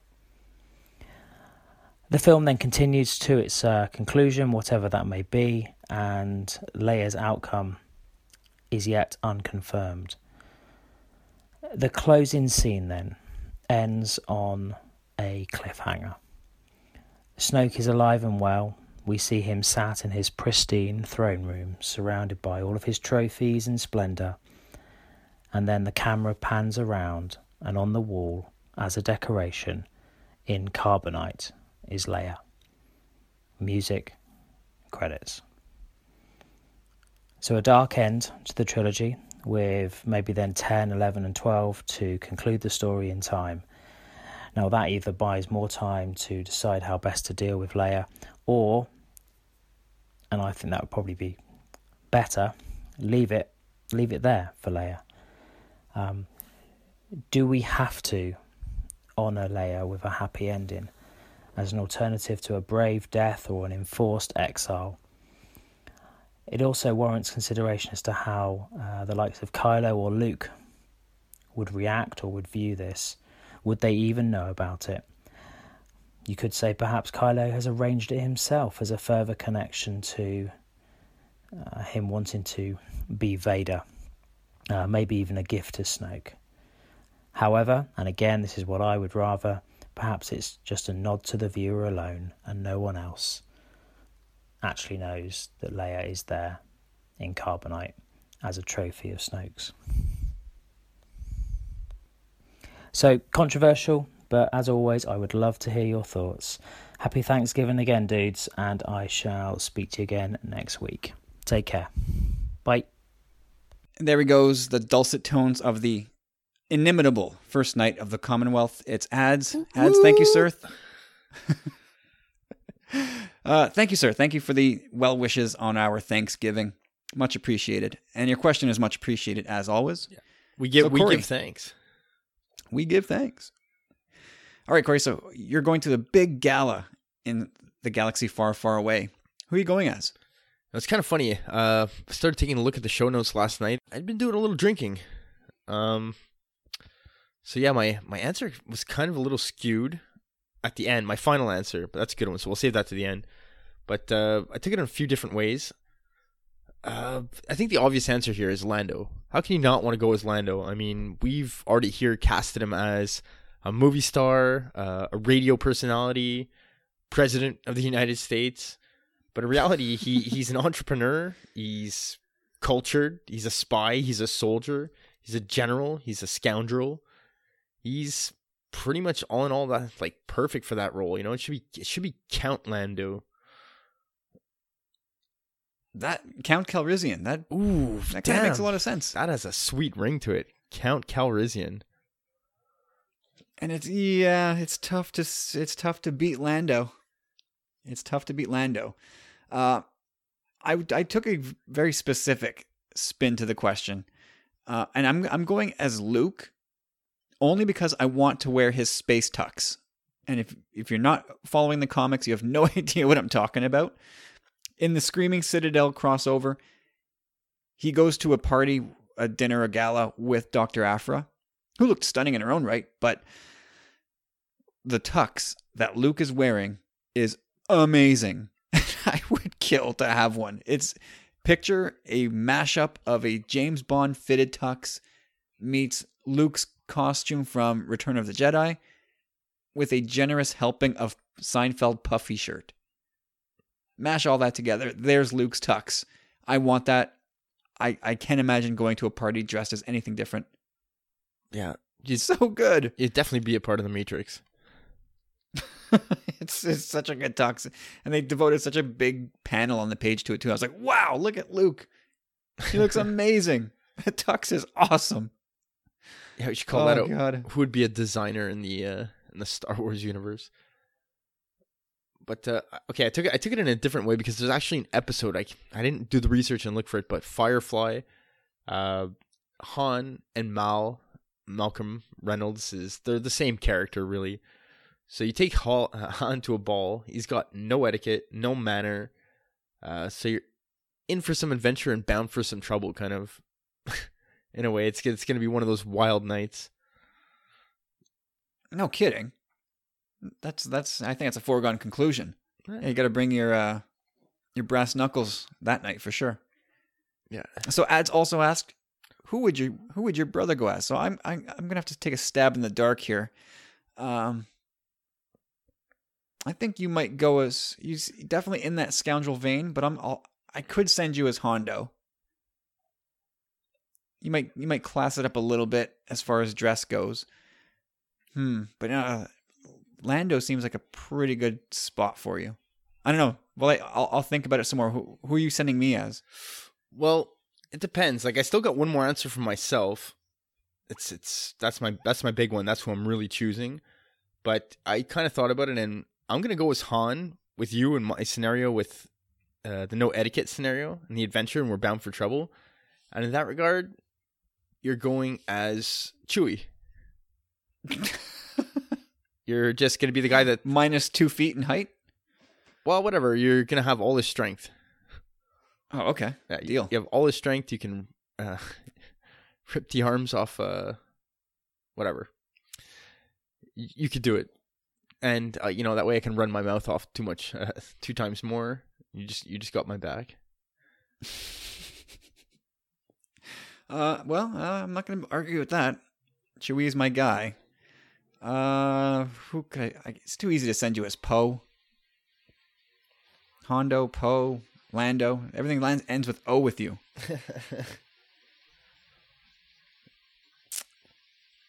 Wow. Let's say I'm going to send you as Maydeen with a fake beard. Oh, geez, dude. I thought about that for you, and I was like, no. I was like, that's just a horrible answer. I'm going to scratch it out right now. How about I'll send you as Krennic with that lovely cape. I definitely like where you're going with the cape, but Krennic's so like anal retentive. Like He's never had a day of fun in his whole life. yeah, exactly. So I'll tell you who I'm going with my final answer. My final answer, who I'm really gonna go is, because like I said, I was doing a little drinking last night when I answered the questions from the listener portion, anyhow, because I always find that's a little fun. But for some reason, I started thinking like Masquerade Ball. Like I got all Eyes Wide Shut. And anyway, I'm gonna be Obi-Wan, and I'm gonna bring the sass. I'm bringing the sass with the Obi-Wan for a party like that. It's all about the sass. He can carry himself well. You're going to be wearing the whole Jedi robe thing to a party? No, man. Luke, look at Luke. He can dress up in a tux if he wants every now and again. No, I guess so. It's just that I've seen Luke in a tux now. It's not all robes all the time. Hopefully, but even at that, I'm still killing it. I got my masquerade mask on and stuff. It's on, and in that scenario, I'm taking you with me as Hot Callus, wingman. Ooh, yeah, damn. Hot Callus is a good pick too. He's definitely smooth with the ladies, no doubt. Yeah, sticking with Rebels, I could send you as Ezra. Thanks, man. And I'll throw in Chopper for good measure. Well, that would definitely be pretty fun, anyhow. All right, so Ads puts the boots to us with question 2, and we've spoken about Leia and Carrie Fisher and how to treat her with regards to closing up her story arc. So let's have at it again since we've been asked. I do like this question because you never know how your mind may change over time. Did you find there was sort of like an underrated sense of drama to Ads reading here? I thought there was very dramatic reading. There's a nice dramatic pacing to the way he read that. That was lovely. Ads, do you do that with your kids? Like, do you put little, do you act out the stories when you read bedtime stories to your kids? I think you already asked him this, and I think the response was that yes, he does a mean Hagrid, and if I'm mistaken, I don't think I'm mistaken either, and that Kyle, you should start reading Harry Potter. Boom. That's not going to happen. I can't read Star Wars. I can't read enough Star Wars to keep up. I'm not going to get to Harry Potter. Do it for your children, man. Chapter at a time. They want to read Star Wars. Well, you've fully brainwashed them, haven't you? I just put it on the table, man. If they scoop it up, that's them. You put the toothpicks in their eyes. Sit down. Watch this. They choose wisely. Hey, man, Showcase had a Star Wars marathon running all Thanksgiving weekend. What do you think we watched? It was amazing. It was just one movie after another. Hey, I'm on the same page with you. It was kind of crazy. I held off on the original trilogy, but last night I caught most of the Phantom Menace and all of Attack of the Clones. Oh, I'm sorry. Hey, my sympathies. No, you know what? I have to say, I honestly have to say, it's the best viewing I have ever had of Attack of the Clones.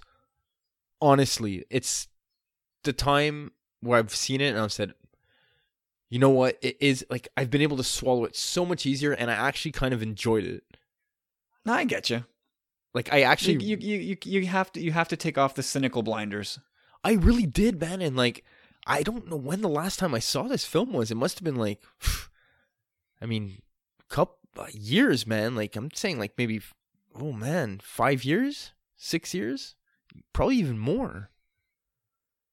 Like I don't know. I shut it out, and anyhow, I really enjoyed it. Even the scenes between Anakin and Padme didn't rub me as badly as I thought they might have. I was like, okay, it's coming. Here comes the apple. And I'm like, hey, you know what? Oh no, come on. That it's bad. It's so bad. It's so bad, but like, I don't know. It didn't bother me as much as it did in the past. Yeah, that scene, the scene in the fireplace room. Oof. There's some, oh man. Anyway, no, I get your point. Overall, we watched Attack of the Clones this weekend as well, and whatever. It's my least favorite, but that's not saying I hate it. But there's just some things about it that, wow, do not hold up very well, including many of the effects. let's go. All right, back on Leia. So, does Leia's story have to wrap up in 9, Corey? Personally, I would think so. Not from a certain point of view, no. But a lot of people aren't on that page. But for me, like, I'm kind of hoping that 9 has somewhat of a conclusion. I know it's JJ in the mystery box, so we're probably going to get some ambiguity. Who knows if we're going to go and get 10, 11, 12, or maybe even just 10. Who knows? But I don't think they're going to prolong her story. I'd like to see a bit of a happy ending in this one anyhow. I'd like to see the good guys come out on top. To end a trilogy on a sad note would kind of be sad. And yeah, in a way with the character, you kind of, I think at this point they got to deal with it kind of like a Band-Aid. Like, we know we're not moving forward with this character in the long run. So to keep it in isolation with the expected outcome of having something with the character in the future, if we leave that ambiguity, sadly, like, it's been forced upon them, and I think now is the absolute appropriate time to deal with it.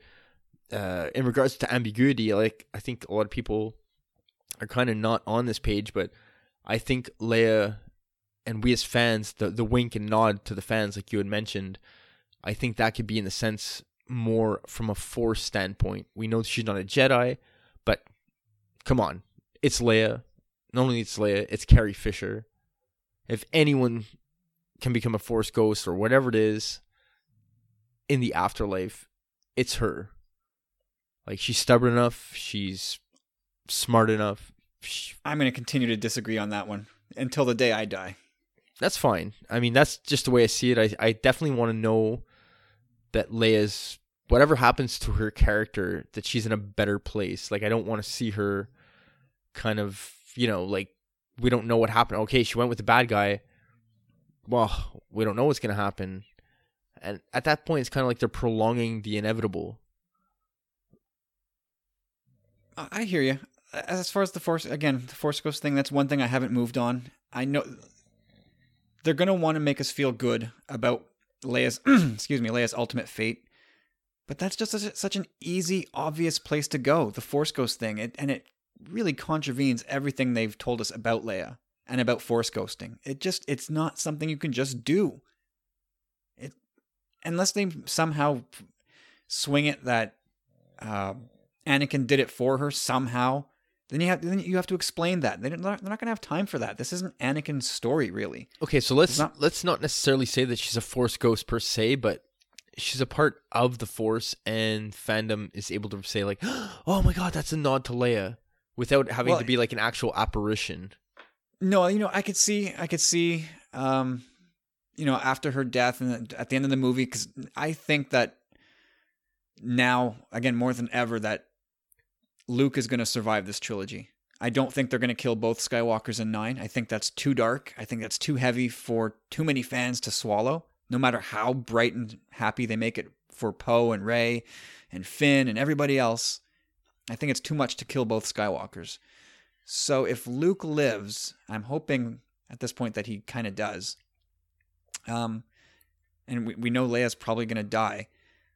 I can see a scene with, Rey and Luke at the end, or somebody with Luke, and they're kind of expressing condolences, regret. I can't believe she's gone, kind of thing. And Luke says, "She's not gone. I can feel her. She's here with us right now." That's kind of cool, yeah. And that would echo Leia saying that about Luke at the end of Return of the Jedi, where when Han says, "I'm sure Luke wasn't on that thing when it blew." Yeah. And she says, "He wasn't. I can feel it." So I would think that it would be nice to echo that, mirror that, but in the inverse, where Luke says, "No, I can still feel my sister. She's not gone, but she's not a Force ghost either." Because I still think that's a cheap and lazy way to fabricate feels within us when you don't have to do that. There's other ways. No, but yes, I know what you mean about the Force ghost. I kind of still want to see it a bit, but there's other ways where you say, like, if they would have established that she had an attachment to an animal or something like that you could see that animal afterward and kind of associate it with her.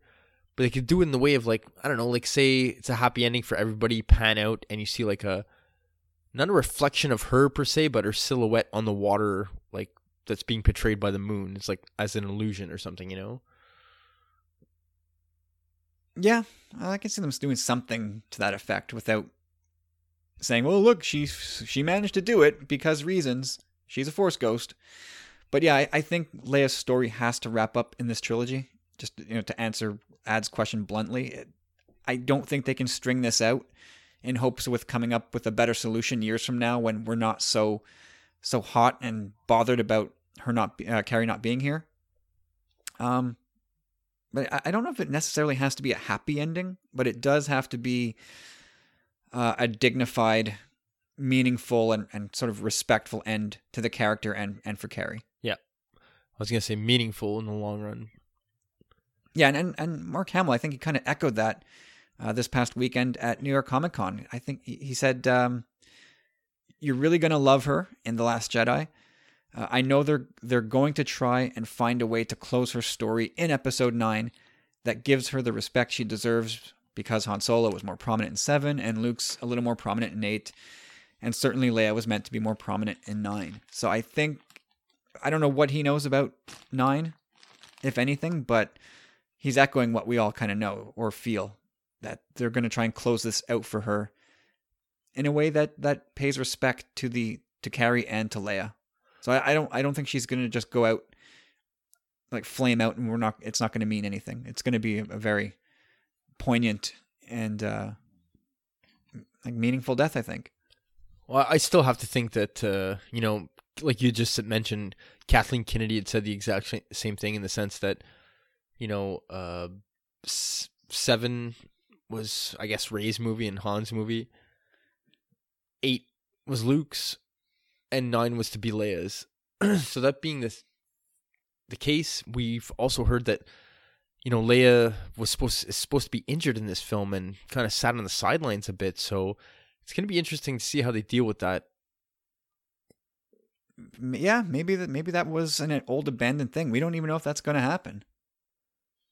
We kind of seen or heard rumors of Leia's presence throughout the film.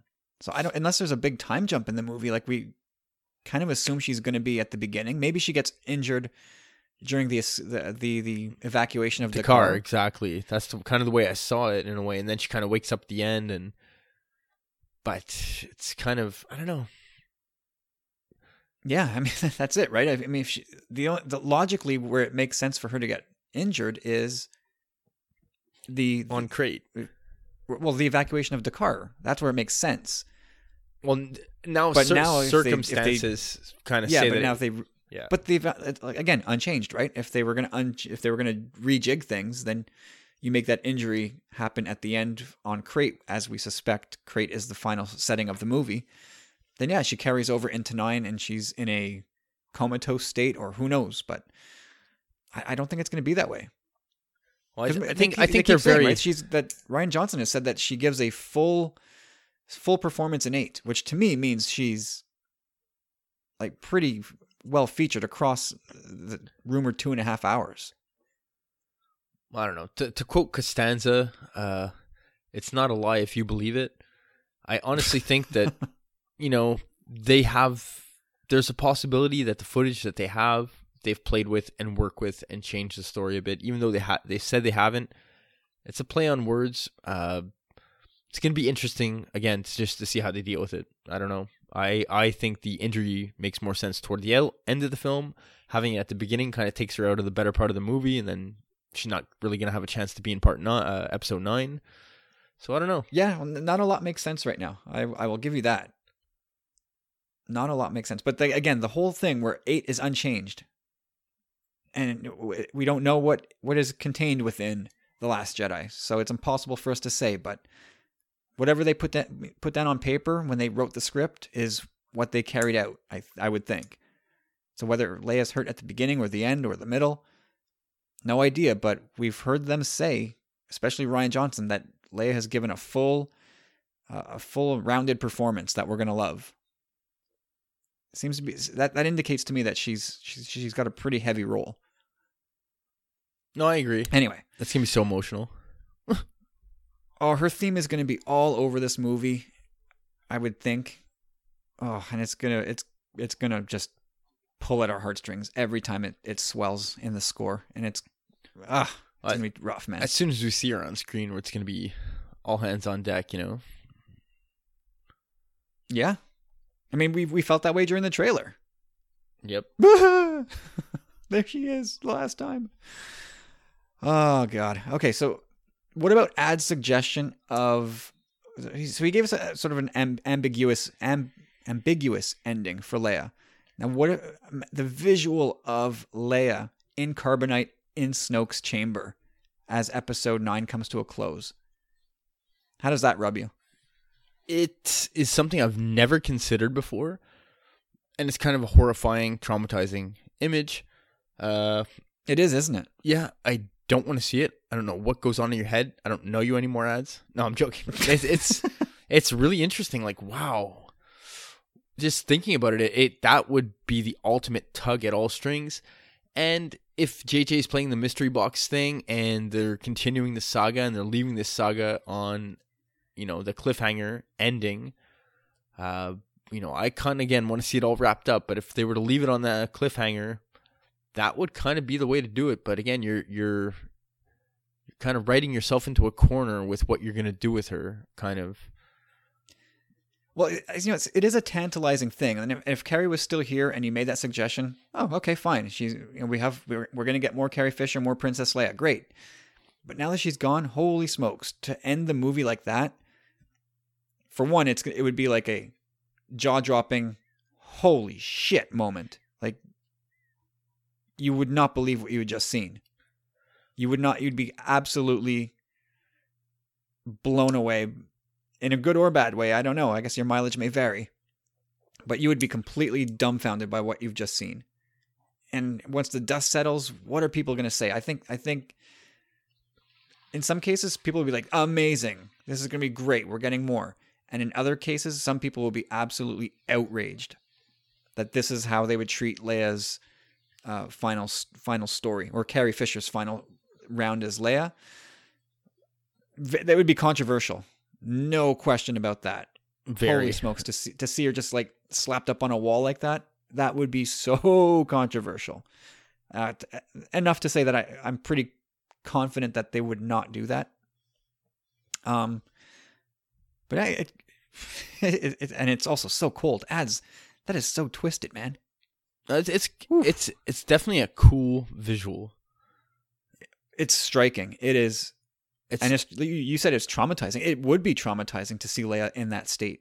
Yeah, it's a total man. Oh man, suck the air right out of your lungs. It'd be a gut punch, because who knows when we get Episode 10.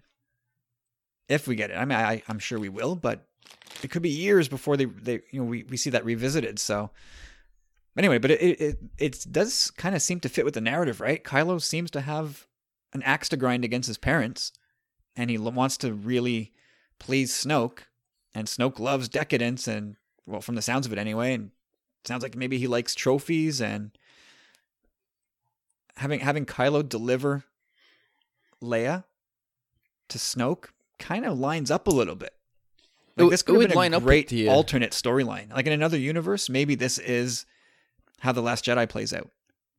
With the ultimate end goal to save her. Or end up saving then her. Episode 9 would become like a mission to save Leia or something like that.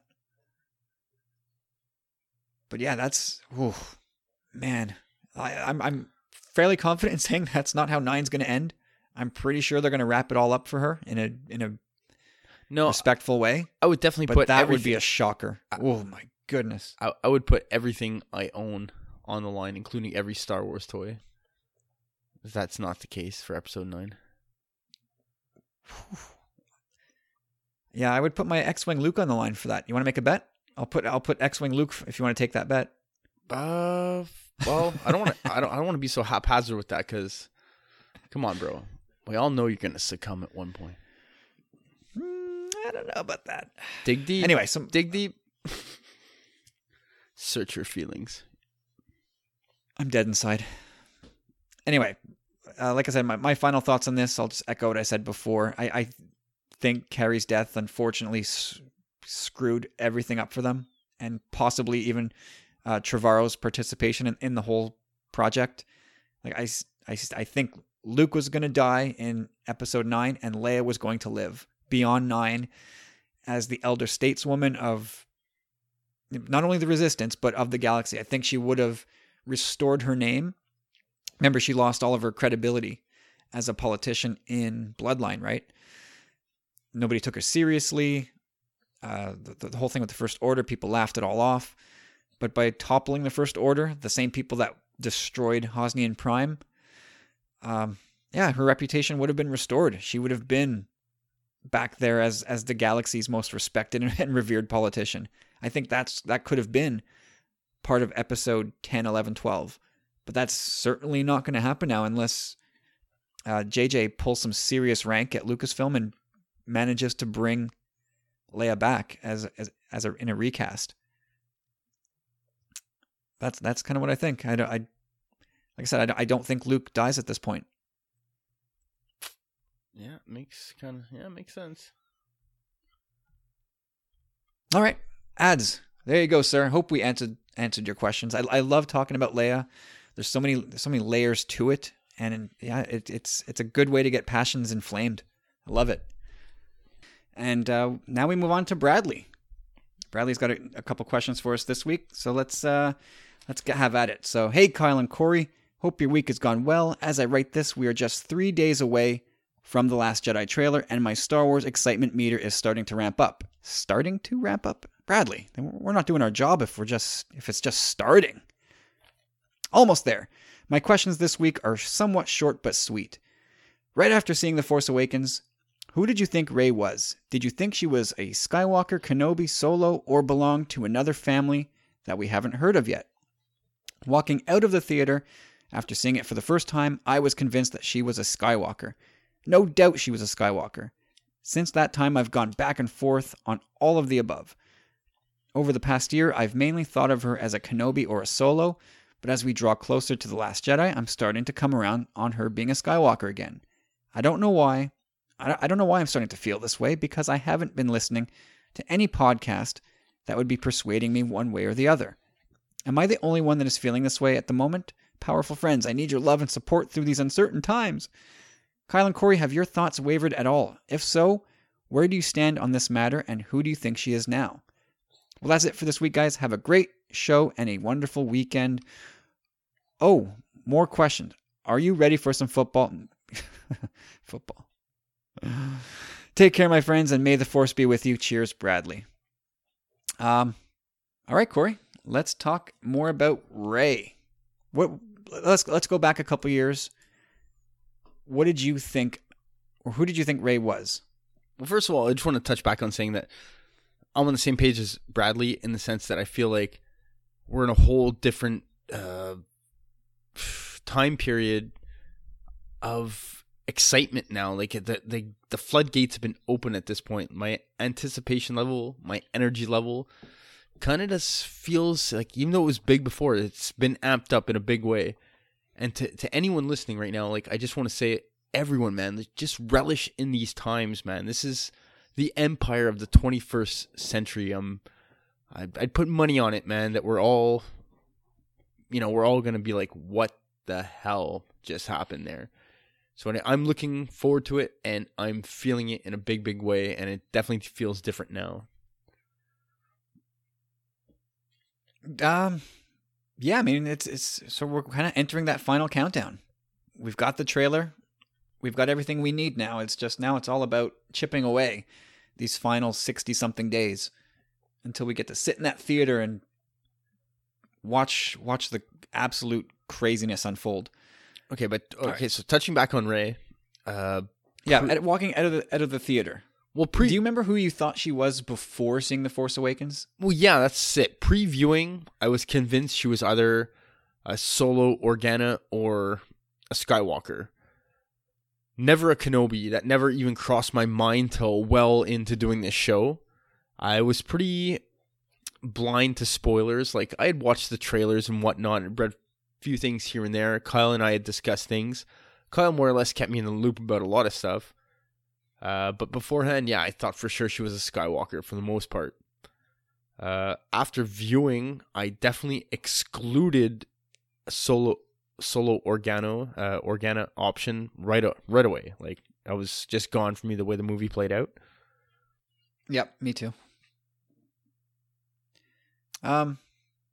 Yeah, for like before The Force Awakens, I thought I was under the impression that it was probably going to be Luke's daughter, and I left the theater convinced, absolutely convinced, like Bradley, like so many others. Yeah, of course. Why wouldn't she be a Skywalker? Why else would that saber call to her? That's the Skywalker family lightsaber. She has to be. She's gone to meet her dad. But then as we spoke more and more about it in the weeks that followed doing this podcast, I thought, I don't think it's possible. I don't think she can be a Skywalker. And of course that was assisted by other opinions out in fandom. But the thing that kept coming back to me is that unless he told her, Luke tells Rey right away in episode 8 that, hey, I'm your dad.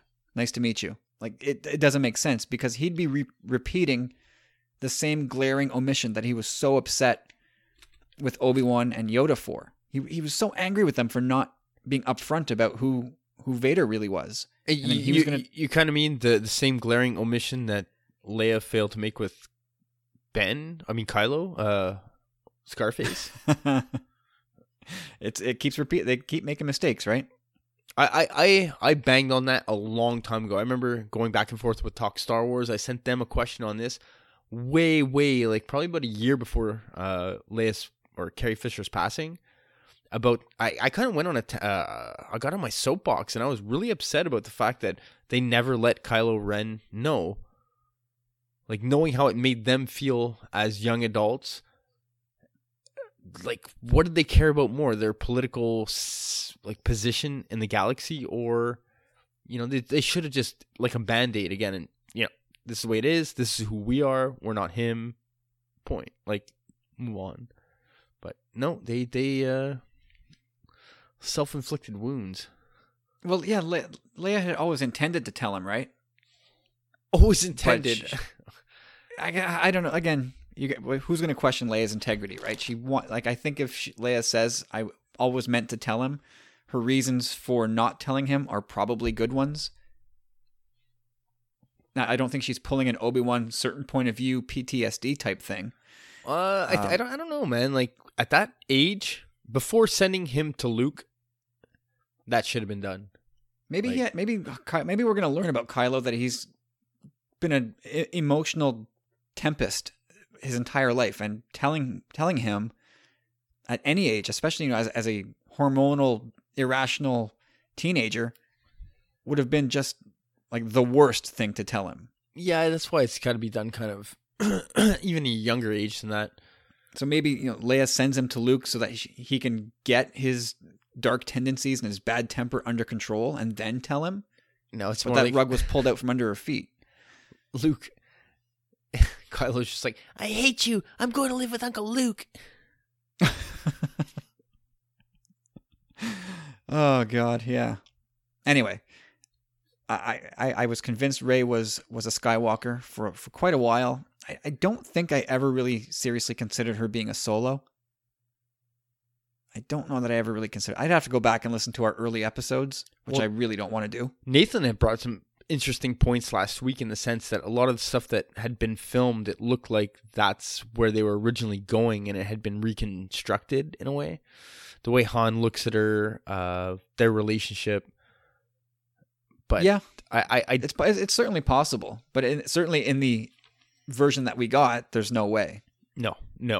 Wisely, I think, because I'd feel betrayed a little bit if I learned that Han, I could see he's a bit of a dirtbag at times, but Leia abandoning her child is just not something I could get my head around. Especially like the way circumstances are right now. It would just take away, like you just said, like it would take away from Leia so much. I think so, unless Rey was taken away from Leia. Yeah, but anyway, let's not go back down that rabbit hole. So as we get closer to The Last Jedi, I'm not really back on the she's a Skywalker train. I think that train has sort of left the station for me. I don't think I'm going back there. I do think Luke knows who her parents are, if that's any consolation. I would put a lot of money on Luke knowing who she is and where she comes from. And actually, you know what? I think we're going to take our first step down that path starting next month in Star Wars issue 38 when Luke goes to Jeddah. I think that's the first little teeny tiny step down the path to this point in time. Journey 2. I guess. Where are you at now, Corey? Is Rey just still a somebody else? A part of her own family? Rey is Rey? I'm kind of still extremely confused. One thing I'm going to say is that Kathleen Kennedy can be quoted as saying something along the lines of her parentage is kind of a big deal. And it's going to be explained within The Last Jedi. And Rian Johnson said something along the lines of, whoever it is, it doesn't affect who she is. Like, she's just Rey of Jakku at this point. She is who she is, regardless of who her parentage is. That being the case, to me, it means that her parentage or lineage is a recognizable one. Because they're kind of like building it up and taking it down at the same time. You know what I mean? Like, okay, it's recognizable, but don't look too far into it. So there's kind of that aspect to it to me. So I do think that it possibly still can be someone that we're familiar with in this trilogy. But Star Wars fans don't do anything halfway. Like if we know the names of the people, if we ever find out the names of the mother father, we're going to go crazy. That we don't do things at half speed. Well, that's why it makes me think that it's more someone closer related to our fandom, like someone that we're very near and dear to. Well, that's what I mean. If we find out it, insert name here. I don't know who you're referring to, if anyone's specific, but we're going to just go crazy, and we're going to think it's the most amazing thing ever, and then wonder why it's not a bigger deal. We're going to go, oh, it sells that character short, that Rey is blah, blah, blah. I think that's possibly how we would react. So the way I think about it is, so I think Rian Johnson said that who her parents are is interesting, but not important. So I tend to think that, like, whoever her parents are, like, we may not recognize them by name, but we'll recognize the group that they're with or from. Okay. And in that case, like, let's just say they're members of the Church of the Force. We go, oh, cool, well, great, that makes a lot of sense, but not interesting because we don't know about these two people, the mother, father. So you kind of, you don't get that opportunity to read too much into it. Because we always read too much into things. I don't think they're going to give us that opportunity. We'll see, I don't know. The only thing that I'm thinking, like, I'm on my two options right now are what you had just said, is that they're these people that are part of the Church of the Force and kind of like nobodies, but we recognize what they're representing and who they are and the importance of who she is to be. Like, they know how important she is, so they kind of, for some reason, have to send her to Jakku. My other option that I'm still kind of leaning toward is that she is indeed a Skywalker, but not necessarily of the descent of Luke. She doesn't necessarily, I mean, we read that article back in the day. It's still way embedded in my brain. Bradley, I might have heard us talk about it. The Boys from Brazil. There was this article that was put out about a year ago, 2 years ago, about that, and I don't want to say clone of Anakin, but I don't know, essence of, like, let's just say maybe all chosen ones or something, maybe made of the same stuff. I don't know. I could see her still being a, what do you call it? From a genetic standpoint, she's still a Skywalker because she comes from Anakin, ergo she's related to Luke. Yeah, well, there's that. So she is related to Luke for sure in that regard. Like, I'm kind of your grandfather in a way. But not only that, but just let's just say that she's so powerful. Like, I don't want. I really would hate if they went down this path again, like with the no parents deal. Oh, that she was just sort of born from the Force? Yeah, like a virgin's. No, please, no. I don't think they're going there, trust me. But I don't know. I still think it's closely related to what we're... One of the characters, but I'm so torn as well. Like, I could see it being a nobody, and then we just know what they're representing. I mean, I don't know if I triggered my own thought process here, but I could see her being the daughter of 2 members of the Church of the Force, which is why Lor San Tekka sort of seems to be positioned in a place to maybe watch out for her. Well, it makes sense. We've always said that Lor San Tekka, I don't think it's a coincidence he's on Jakku as well. None of this can be a coincidence. The Falcon's there, Lor San Tekka's there, Rey is there. Come on. It can't be, right? It's the Wills. Yeah, well, and the Guardians of the Wills. Maybe they play somehow a role into this. Who knows? But if let's say I'll pie chart it. I'm going to put it at 2% she's Luke's daughter. 0% she's Han's daughter. I will go 3% Kenobi's granddaughter. And then 95% she's somebody else. That's where my head's at right now. I like her being a Kenobi more than Luke's daughter, I think. I think some of the theories that are out there making her a Kenobi granddaughter makes sense. But then I would absolutely hate how they retcon Obi-Wan into not as being as devout a Jedi as we grew up thinking he was. Like, we know that he had his relationship with Satine, but I think it would alter too much about Obi-Wan's character if we found out that he had a daughter at some point, or a child at some point, and then along came Rey. Yeah, that's where we get the standalone. Maybe, but I think they got to tread carefully. Tread very carefully with that. Yep. Obi-Wan's become an even more beloved character in the last, say, 15 years since the prequels than maybe ever before. The Clone Wars did a ton for Obi-Wan. Even Rebels has done a ton for Obi-Wan now in just one quick episode. Very careful if you're going to start tampering with Obi-Wan's past in a very fundamental way. It risks altering everything we've come to understand about Obi-Wan. So there you go. Bradley, great question.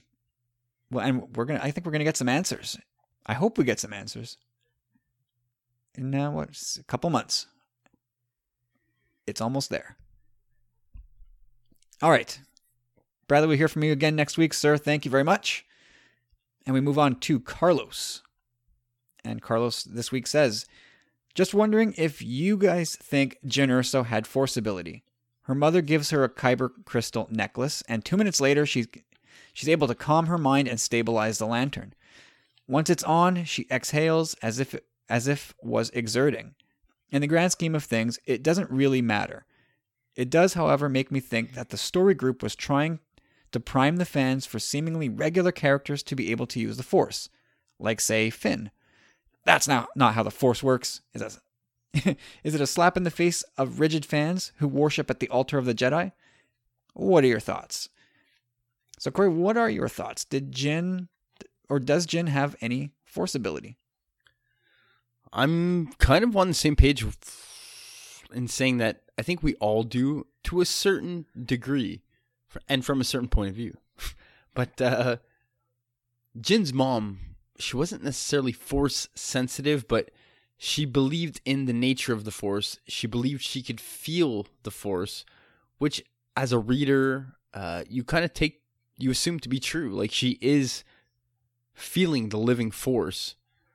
So I think, certain characters, certain strong characters like Jyn, I think that crystal would have enabled her more to get in touch with the Force, but more from the sense that, if she was panicking in that moment with the lantern, the Force kind of exuded maybe more of a calming essence over her, which she was more easily able to receive, but not necessarily know what she's receiving, kind of.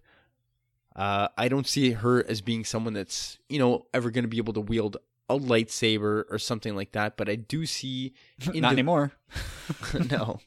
But individuals, I do see them at one point, like Finn, like you'd mentioned,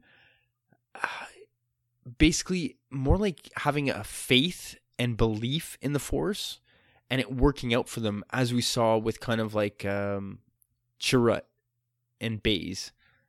Maybe not so much Baze. He had lost faith. But Chirrut, you can maybe think he's definitely not a Jedi, but he had a strong belief and faith, and it's clearly evident in his last scene of the film. Sure. Yeah, his sort of faith in the Force was sort of reborn. But I do believe that kyber crystal does kind of exude or project and influence her or help her to get going into the right direction in a way. Yeah, I think this most solid foundation for this argument goes back into Catalyst, where, like you said, you touched on it, that Lyra... it's explicitly said that Lyra could not use the Force, but she could feel it, and that was good enough for her. So I don't think there's any illusions there. And go back to the making of the Return of the Jedi book, the J.W. Rinsler stuff, these Bibles of Star Wars history. Everybody can feel the Force. These are words from George Lucas. Everybody is able to touch the Force. So it's just how firmly and strongly you believe. Like, again, no, it was a matter of training. Well, that's it wasn't necessarily belief. It was more a matter of both. Yeah, I guess you have to believe in it in order to practice it, but you couldn't have. I couldn't just be like, I believe in the Force, and I'm going to feel it. It was a matter of having to practice. Oh, for in sure. the same way that you, like Lucas said, yoga. Exactly. I can believe in the benefits of yoga, but if I don't actually do the yoga, I'm not going to reap those benefits. So, like Chirrut's the best example of that. Like, just in meeting Jyn, he senses her kyber crystal, right? Like, there's something about her that he's able to... She's exuding, she doesn't even know it, and he's able to pick up on. Sure. Yeah, I mean, Chirrut's a whole different story. I mean, we could talk about Chirrut some other time. But Jyn was separated from both of her parents when she was like 6, right? So was Lyra able to teach Jyn how to feel the Force as well? Why not, right? I mean, if Lyra could in fact teach it, she was a teacher, I think, right? Or was that Galen? Which one was the teacher? I can't remember. Were either a teacher? I seem to think one was an educator at some point. But anyway, I could see Lyra telling her about the Force, especially when they're down on this farm, right? They've got nothing to do all day. Well, they used to go for hikes and stuff too. Sure, but I mean, I think they had plenty of time to sit together as a family or just mother-daughter, and she connect to this energy field. And Jyn went with her as well on some of the expeditions that she was out on. Sure. Yeah, and in my mind, Jyn could feel the Force just like her mom, even though if she couldn't use it to her own ends or for her own purposes. It brought her tranquility, something she didn't enjoy very much of in her life. But it's either she can definitely legitimately feel it in the way her mom did, and it brought her peace and focus and whatnot, or the kyber crystal that she has that she kind of squeezes it and closes her eyes. It just reminds her of her mother and brings her comfort that way. It's one or the other, but I tend to think that she could feel something. I think we're on the same page there. Yep, definitely. Like even if it's just a tremor, I think it borderlines on belief again. That where it's so slight, it's almost like a realization. It's like living here on this earth, and like if you take a time to just like enjoy everything for a second, you can feel the true nature of things at times. And it's like, okay, I'm feeling it. It's like it's almost like religion for them in a way. Yeah, I mean, I never, like Carlos gave the example of the lantern stabilizing. I had never even considered that. I'll have to go back and sort of watch that scene again and see if maybe they were trying to point at something there. It's possible, but I don't think Jin had any latent force powers at her disposal. But I do believe that Kyber Crystal did, again, exude something on some kind of calming effect. It helped her. Yeah, I mean, we're learning more about these crystals as we go along. Obviously they're powerful, and they seem to be semi-sentient things. Almost symbiotic. So, sure. But it's interesting. This kind of ties into a piece of news this week that we didn't really get into, but early drafts of Rogue One had a blind Jedi in the script, and they were pulling somebody from, I think it was the Force Unleashed video game. I think his name was like Rome Kota or something like that. And that character eventually morphed in Chirrut. And my initial thought on that was, why didn't they do that? Like, again, like having legit Jedi in Rogue One was the last thing I needed to make it a complete Star Wars experience for me. But in retrospect, I think it was the prudent move to not have Jedi in the movie. We didn't need another Jedi kicking around, right? At the time of A New Hope. Just muddies the water, right? Like, we've already got Kanan and Ezra as loose ends. Yeah, it could have been cool to have one hanging around Jeddah, but no, it kind of makes sense to morph him into Chirrut. Yeah, and then folding in the Guardians of the Wills and opening up that door. I like what they eventually did. It's more responsible, I think. Yeah, it opens more story possibilities as well, in a sense that, now you have these Church of the Force, the Guardians of the Wills guys, like. Yeah, but I think it's clear as day that the various writers, starting with, how many writers were there on Rogue One? So many. But I think they grappled hard with the idea of including Jedi in this movie somehow. I think they really, really wanted to get Jedi into it, just couldn't make it stick. And again, from resurrecting this Rome Kota to remember that old story of making Lyra a Jedi. Yeah, remember that story from oh yeah, it's from the Breznikan exposés early, I think from April of this year or so. I think it's clear they wanted to have a straggler Jedi in the flick, but they backed off.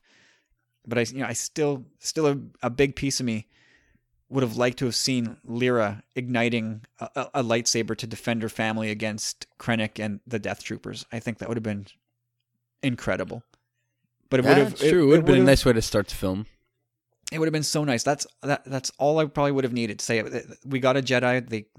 And this is still like a couple years post Revenge of the Sith.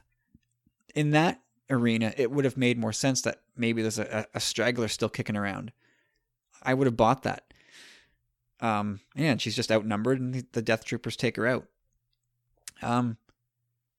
Yeah, I would have loved to have seen that. But again, then we really would have amped up the whole, is Jen a Jedi type thing. We really would have went off the deep end with that discussion then, when we really wouldn't have needed to. Anyway, that's a roundabout way, Carlos, of saying I think Jin could feel the Force. She tried hard enough to feel it. She was instructed by her mom. Maybe somebody else that we haven't heard about yet, but yeah. And also, I don't know if she was super receptive to it either. Like, she seemed like her life, she's lucky to have had that influence.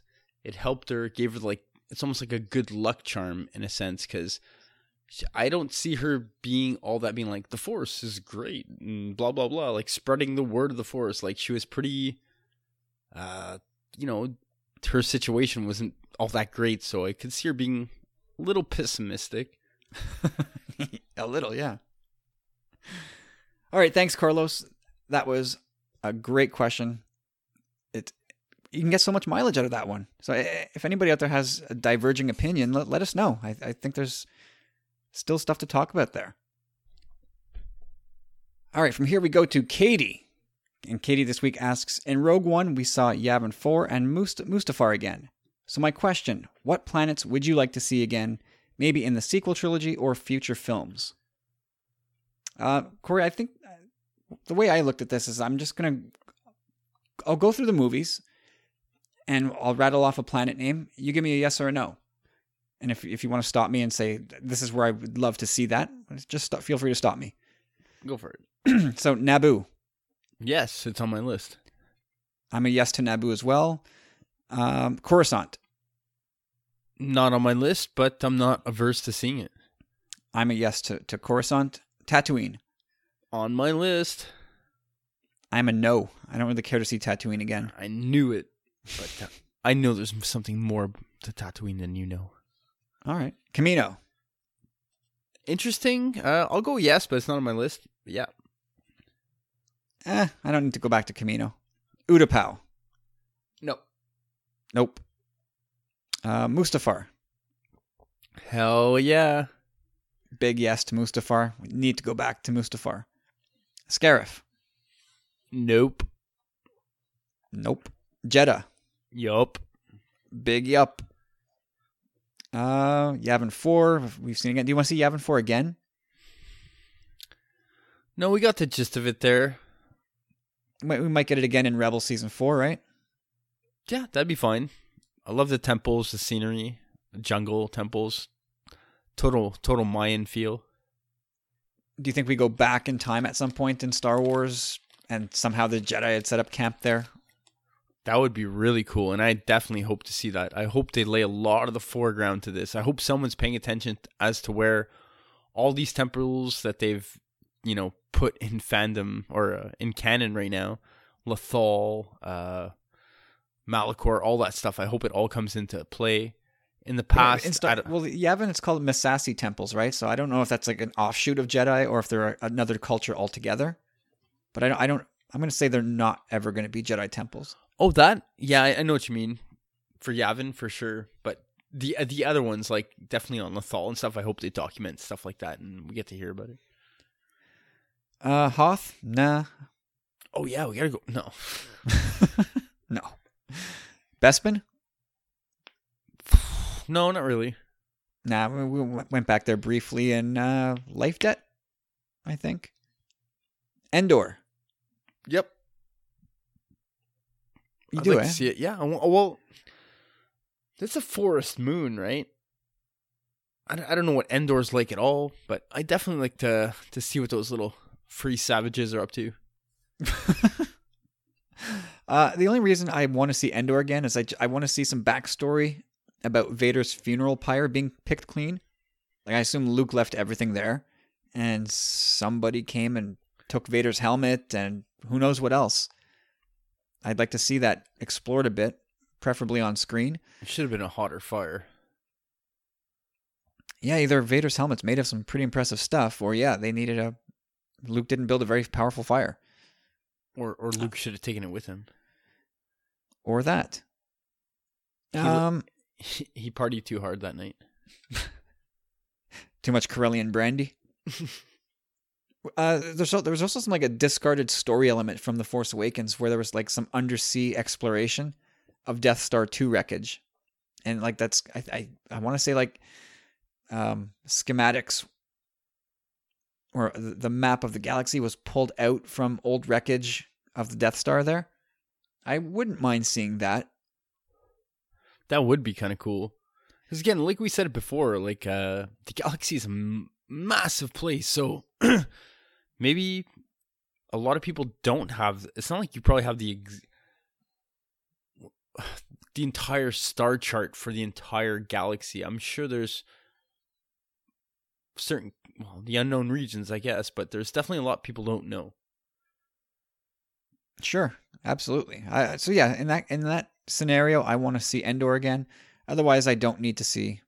I don't. I know the Ewoks were recruited as like animal pets or hospital pets in Empire's End, I think it was. Anyway, moving on. Jakku. Like, let's assume that we're going back there at some point in episodes 8 or 9. Oh, I think we heard we're going back there on 9. Spoiler alert. Well, now with JJ taking over, starting over, maybe not. Although I would that was pretty think JJ. so. I mean, that's his place, right? I would think he's going back. So let's think beyond episode 9 or pre episode 7. Do you want to go back to Jakku? Yeah, just because I want to see some more significance for the planet as well. And that's why I'm a no to Tatooine. Because for me now, Jakku is the new Tatooine. And there's more going on Jakku that's pertaining to this era of storytelling. It's all about the sand. Yeah, I don't want too much sand. I can only deal with one sandy planet. I've got Jakku and Jeddah. That's as much sand as I need. Takodana. Yes and no, not really. Whatever. If we get to see that there's an old Jedi versus Sith battle there that took place before Maz owned that pub, I'd like to see that. Well, you've touched on all the ones that I thought of off the top of my head. The only one I'm thinking left is Malachor. That's where I most want to go. I really want to see that battle that happened in the past. And whatever the hell was built there, that super weapon that they almost activated in Twilight of the Apprentice. I want to see that whole thing. Malachor. Oh, dude, people frozen in place. Like turned to ash, that became glass. Like, what the hell happened there? Like, it looked like there was countless number of sabers just lying on the ground. That could be the cataclysm of what, the big Sith Jedi war. Why Yoda's so saying, like, everyone says, like, that's where Jedi go to die. That could be the crux, the climax of that saga. Yeah. Any other planets you want to see? Any deeper cuts? Maybe Mon Calamari.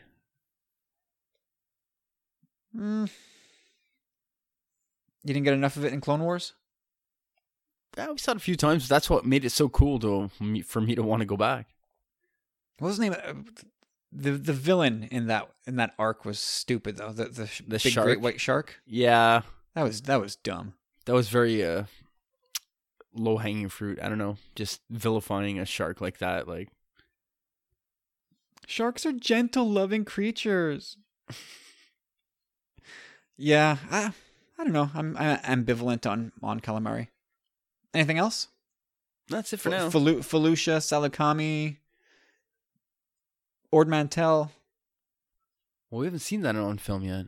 No, I'm going off the reservation here. No, I'm good, man. Like, from what we've seen on film, I think you nailed the better part of it. Yeah, I just wanted to just sweep through the main places that we've seen in the saga so far. I don't know if I was forgetting any. I don't think so. All right.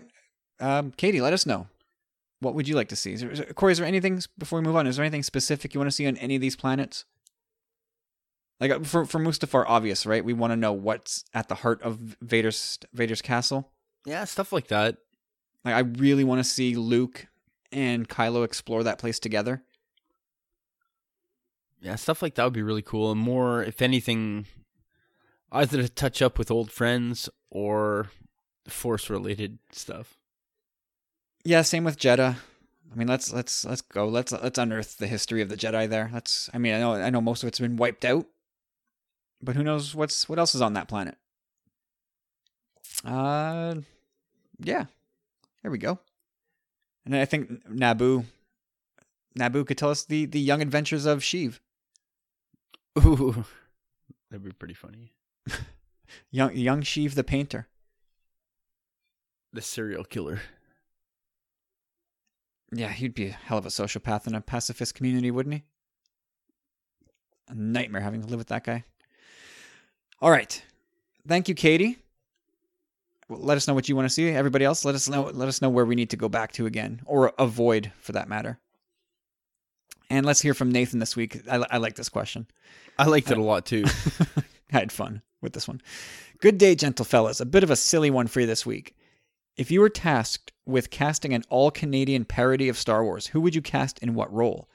So far, I've come up with Steve Smith as Uncle Owen, Brent Butt as R2-D2, Patrick McKenna as C-3PO, the great Gordon Pinsent as Le Grand Moff Tarkin, Kiefer Sutherland as Boba Fett. He's not Maori. Rex Murphy as Dr. Evazan. No makeup required. That's mean, but true. And Conrad Black as the voice of Darth Vader. So what do you think? Who would you add or change? Have a great show, guys. All right, Corey. Who's in your all-Canadian Star Wars cast? All right, let's start with George Strombolopoulos as Boba Fett. Okay. He's All right, almost Maori. Is he? That sounds pretty Greek to me, Strombolopoulos. I've got Bieber as every stormtrooper. I like that a lot. Make him That's a clone pretty trooper good. if you have to. Just I want to see Bieber as cannon fodder. All right, where do I want to go here? I got all kinds here, man. I can save some good ones toward the end. I got a whole list here. Like I said, I was drinking last night when I thought about this, so I think people just assume that you're always drinking. Yeah, weekends. That's definitely safe to assume. And Sith Disturbers. Let's take something not too. All right, Michael J. Fox as Wedge. All right. I've got some Trailer Park Boys references here. So Rob Wells and Mike Smith as 3PO and R2. I don't know that's nice. I don't know how familiar people are with Canadian actors and programming. I hope some of these names ring a bell, but I'm busting a gut thinking of Rob Wells and Mike Smith as Bubbles, kind of dolled up as C-3PO and R2. I think that's a hilarious visual. Yeah, give me the Scooter and Skeeter. Yeah. All right, who else you got? All right, I got a whole bunch here, man. Gonna go with the older version of Leia and go with Catherine O'Hara. She is Canadian, huh? Oh yeah, Yeah, I never really. Yeah, she is clearly, but that's the never mom really from registers. the mother mom from from Home Alone. Home Alone. Yeah, all right, I'm gonna go with Don Cherry as Tarkin. I like it. I like Tell it. you right now. All right, how's this one? Seeing as how I did the O'Hara, I'll go with Eugene Levy as Vader. Oh, wow! You know, I you know who I've got more Trailer Park Boy references for Vader. So I've got Randy and Leahy as Vader and the Emperor. I just picture dude. like Randy with his big beer belly, just wearing like the Vader hat, just like the slopey samurai part, not the mask. That's how I picture Randy as Vader. And Leahy as the Emperor, of course, because he's halfway there already. All right, so I'll give you my Emperor. My Emperor is William Shatner. Yeah, you gotta get the Shat in there. I just had getting Shat into Star Wars just to spite the guy. And the Emperor, come on. It makes so much sense. It does. How about, yeah, go for it. I've got Jim Carrey, crazy Jim Carrey as Liar Liar Kenobi. Really?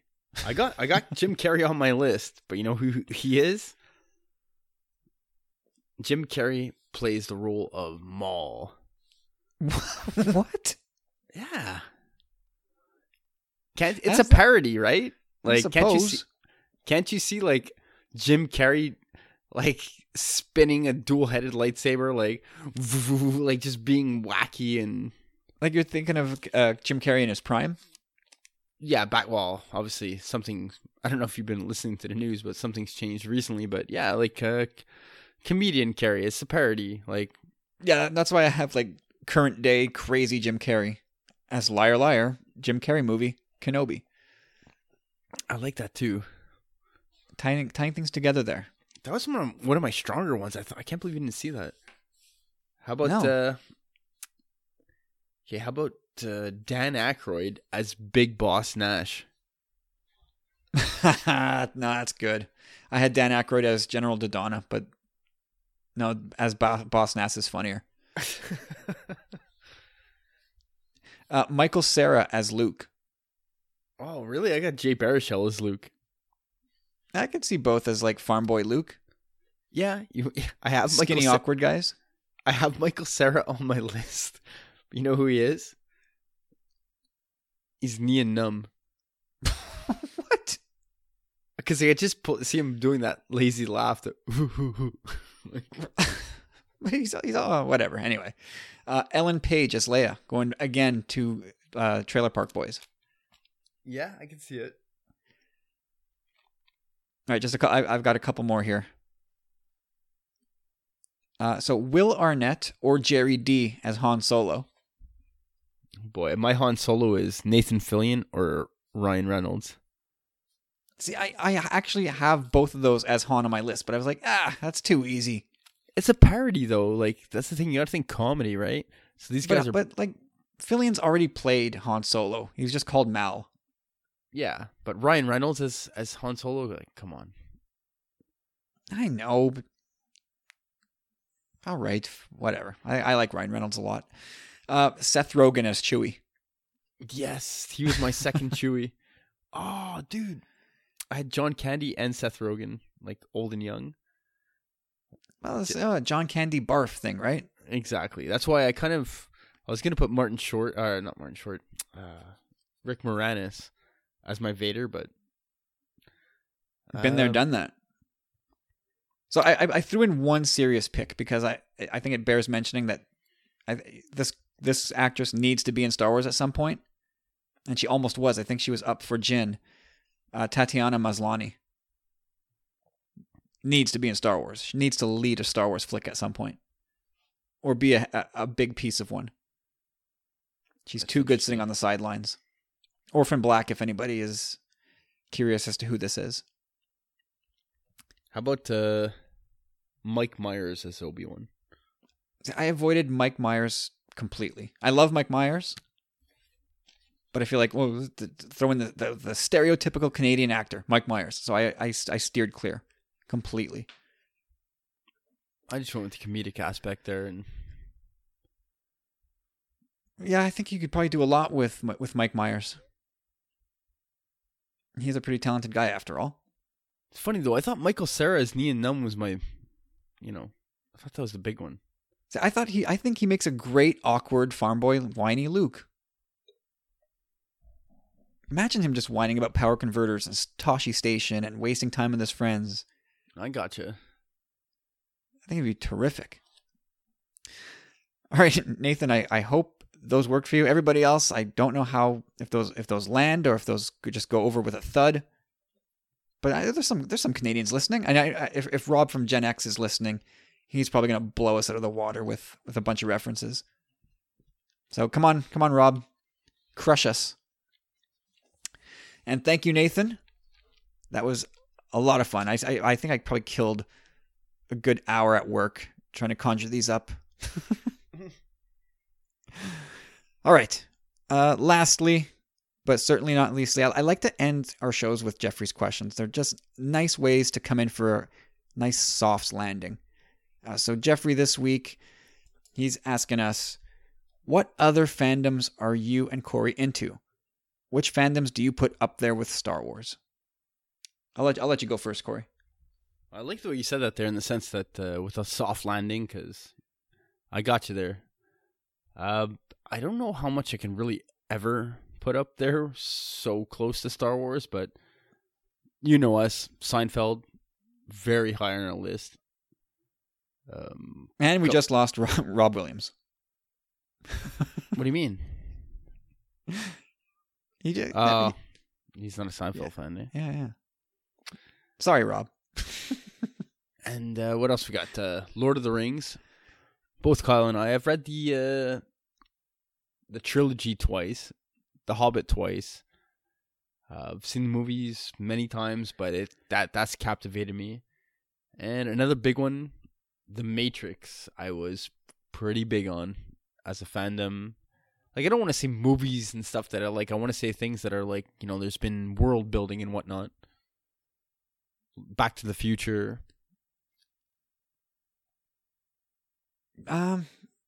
Yeah, I mean, right now, I'm not into anything as big as I'm into Star Wars. Running this podcast has become, it's literally become a second job, which I love. So there's literally no time for like almost anything else for me, except for like in a very passive consumption way. And if I can streamline things to the point where I'd get a little bit more time to myself, I would probably go hard into hockey again. Before podcasting Star Wars, I was huge into the online fandom portion of hockey. It was, Carlos can tell you, I had a blog at one point that a couple of people read. I was on radio as Carlos was from time to time, guesting on a couple of podcasts on that side. But yeah, if anything has ever rivaled Star Wars, like my love of Star Wars on a passion scale, it's definitely hockey and baseball for that matter. And I shudder to think what happens to me when baseball makes its return to Montreal. It's going to be I'm going to have a big problem on my hands. I'm going to be split so many ways. Yeah, well, don't worry, because it's not going to happen. Sure it will. No. It's absolutely going to happen. Absolutely not going to happen. Kyle and I actually have a bet, Jeffrey. We'll dig it up in the tapes because we do have it on record. But yeah, I think it's by the time I'm 45 or you're 45 that there'll be a team in town. Not going to happen. I think it was 2022, so that would make me 40. What? No, I'll be... whatever. I think it was somewhere there in that range. It's too late. We'd already know by now. Not necessarily. It's over. It's not happening. It's going to happen, man. Well, anyway. So yeah, sports certainly are the things I'm most into aside from Star Wars. Going back, comics as a kid was a huge deal. Corey, you touched on a few things, but nothing's come close to Star Wars. Really, it's been Star Wars and sports for me. Those are the two huge things I was massively passionate about. I'm a big fan of Harry Potter as well. It's not like I ever went above and beyond. Like, I still honestly, actually, I don't want to say this, but either way, big fan of Harry Potter. Got all the movies. It's a good world building. Ninja Turtles as well. I have every episode of the new run, and that's the one that I've actually kind of somewhat kept up in the reading with for some reason. I don't know, like it's like almost like a mental block. I've kept up. I'm probably about 3 months behind in my reading. But is Donatello still dead? No, they brought him back. Yeah, I figured they would. Spoilers, anybody? If you're reading TMNT. But no, they killed Donatello a couple years ago, right? So I don't care. It's not a spoiler anymore. Anyway, Batman, great read. Spider-Man, if you want to get a little more in depth with what we're doing in comics, like definitely Spider-Man, Batman, anything Star Wars. Firefly will always be a fandom in my heart. I love that series. And at the moment, aside from Star Wars, the only thing that's coming close is Westworld. Like, I'm really anticipating that show. Season 2 is going to be huge. I was totally swept off my feet with season 1, and I just can't wait for season 2 at this point. I'm almost as excited, but just not quite there. Well, I think, okay, we all get the Star Wars love. Of all the things you've mentioned, only a couple of those would be something that you could envision yourself podcasting about 2-3 times a week. So what from all the things you listen, because I think that's what Jeffrey's driving at. Like, what else could you picture yourself podcasting about 2-3 times a week, every week? Either Seinfeld, because I have enough knowledge. Firefly, I'd have to rewatch the series a couple more times. I think the most pertinent would be Westworld. Makes most sense. It's new. It's fresh. It's hot off the press, kind of. New season's coming in. I think that would make the most sense. But Seinfeld, definitely see myself doing that. And I actually thought about this. A Westworld podcast called East of Westworld. I'm sure there's probably already a bunch of Westworld podcasts. But that's the thing about shows like that. Like, you do, 8, 10, 12, whatever number of episodes. You do a review after each one drops. Maybe you find a few thematic episodes to do, but then it drops off and you're gone for like a year. More. This has been a really long break for this show. Yeah, so you have to find, either you put the show in hibernation, which sucks because you'd probably lose your entire audience. So you put the show into hibernation, or you find other ways You got to more make topics. it more. Yeah, you got to make it more than just that show, I guess. Well, no, I mean, like, you find other ways to slice up talking about the show. Themes, characters, whatever, arcs, the music. Maybe you're lucky enough to line up an interview or something. But yeah, I think that's either way, anyone not watching that show, it's truly incredible. You know, I've heard lots of praise and criticism, like at both extremes. Like, you're very full of praise for it, and I know people who have told me it's just a steaming pile of crap. Well, I bet you those people haven't given you even a watch till the end. Like, they made their judgment beforehand. Yeah, but people's time is short, right? If a show doesn't grab you, or if it somehow doesn't make sense to you, or if you think you're being duped, you're gonna pull out and say this is crap. I get you. A lot of people were like that with The Matrix. Like, oh, it doesn't make sense. I'm like, well, no, it's not that it doesn't make sense so much as you don't really understand. But to be fair, I think you're the only person on the planet that understands The Matrix. Well, granted, don't get me wrong. We got to take it with a dose of movie reality, but there's a lot of The Matrix that runs so deep that does make sense. That is a topic for another time that we are never going to touch on. Maybe we will on Sith Disturbers. We're going to find out. Maybe we'll do that one day. You're going to explain the inexplicable Matrix trilogy. Go for it, man. You just line up your questions and... I only have one. Explain this shit to me. I'll do it. Oh, man. All right, Jeffrey. There you go, sir. My answer is very simple. It's really sports. That's the big one. Hockey and baseball, primarily. It's funny, like you mentioned that, because I didn't even think of sports. I was kind of only thinking of fandoms in the geek terms, I guess. Yeah, in geek world, I have nothing else really that rivals Star Wars. There's lots of things I love, but nothing burns as hot as Star Wars. All right, that's it. Jeffrey, thank you again, sir. And I wish better luck to your Penguins going forward. And that's the end of the show. This was a big one. I hope you guys enjoyed it. I certainly did. We are now in a post The Last Jedi trailer world. Let us know what you guys think of anything you heard today, whether it's about the questions we did in the Binary Sunset, about the trailer. We'd love to get your thoughts on that. Can't wait to hear what you think of the trailer. And again, as we said off the top of the show a couple hours ago, got a big week coming up at Tumbling Saber. It's going to be a big one. Stay tuned for that. You'll learn more, powerful friends, as you get an exclusive edition of Sith Disturbers this Friday. And for those of you who are not yet powerful friends, head over to patreon.com/tumblingsaber. Become one of our powerful friends. Find out what the hell I'm talking about. For just $2 to $3 a month, you'll get the Sith Disturbers podcast, early access to others like Journals of the Willing, Worthy of Recognition, which you could be a part of. And then just launched last week, Saber Rattling, which I just named in the heat of the moment. But I think it turned out pretty cool. Yeah. Did you listen to it, Corey? I did. I wish you would have consulted me on the title. I guess I'm just, whatever. But either way, yeah, it was a really, really, really good episode. Well, I mean, if I ever need a title for another podcast, I'll be sure to consult you. I see. Mm-hmm. Either way, to get the premier collector within Canada, like this guy's number one. This guy's like Rancho Obi-Wan Canada style. Like, good on you. It was a good conversation. This guy knows what he's talking about.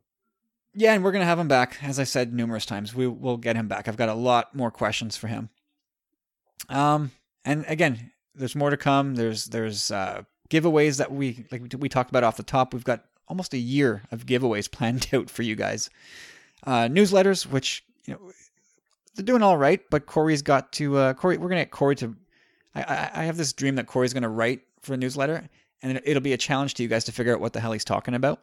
Yeah, I don't know if it's a blog or am I supposed to say thank you? Like, I'm so confused. The punctuation, the lack of, is going to be staggering. And again, if becoming a powerful friend is not in the cards for you, then just consider leaving us a review on iTunes or telling a friend about our show and how much fun you have listening to it. And again, this week, at the Star Wars Commonwealth, you're going to get a plethora of great podcasts from Talk Star Wars, from the Nerd Room, Gen X-Wing. They've been on a little bit of a break, but they'll be back soon. The Rogue Squadron podcast, the Skyhoppers, and of course San Diego Sabers with Steve and the boys there. Great Star Wars content, unique voices. You should really check it out, StarWarsCommonwealth.com. And again, Corey, where can we find you on Twitter if people want to harass you? Well, on Twitter, you're going to find me at Chump Rules with a Z. Can't end the show without hearing that. And you can find me at Tumbling Saber, everybody, on Facebook, on Instagram, and like I said, on Twitter. And that's it. Another show in the books. We creep again. We take one more step towards episode 100. So thanks for listening, everybody. We'll catch the powerful friends in Sith Disturbers later this week. And for the rest of you, have a terrific week, and we'll talk to you next time.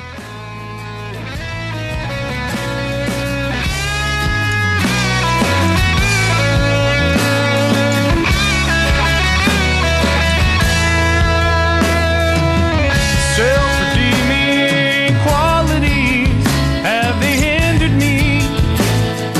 Hindering, was I blind to see? Blind to see that you needed me, all of me. Well, you were there for me. I will be there too, watching, listening, every moment, wanting all of you. And I believe I can save you, just don't let me go. And I can see I'll be waiting, always waiting, just don't let me go. Just don't let me go.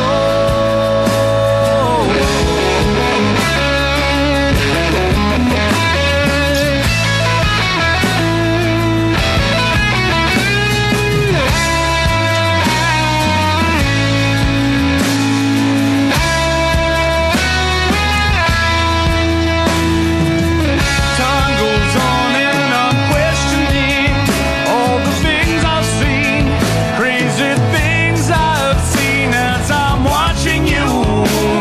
I'm watching you walking away from me.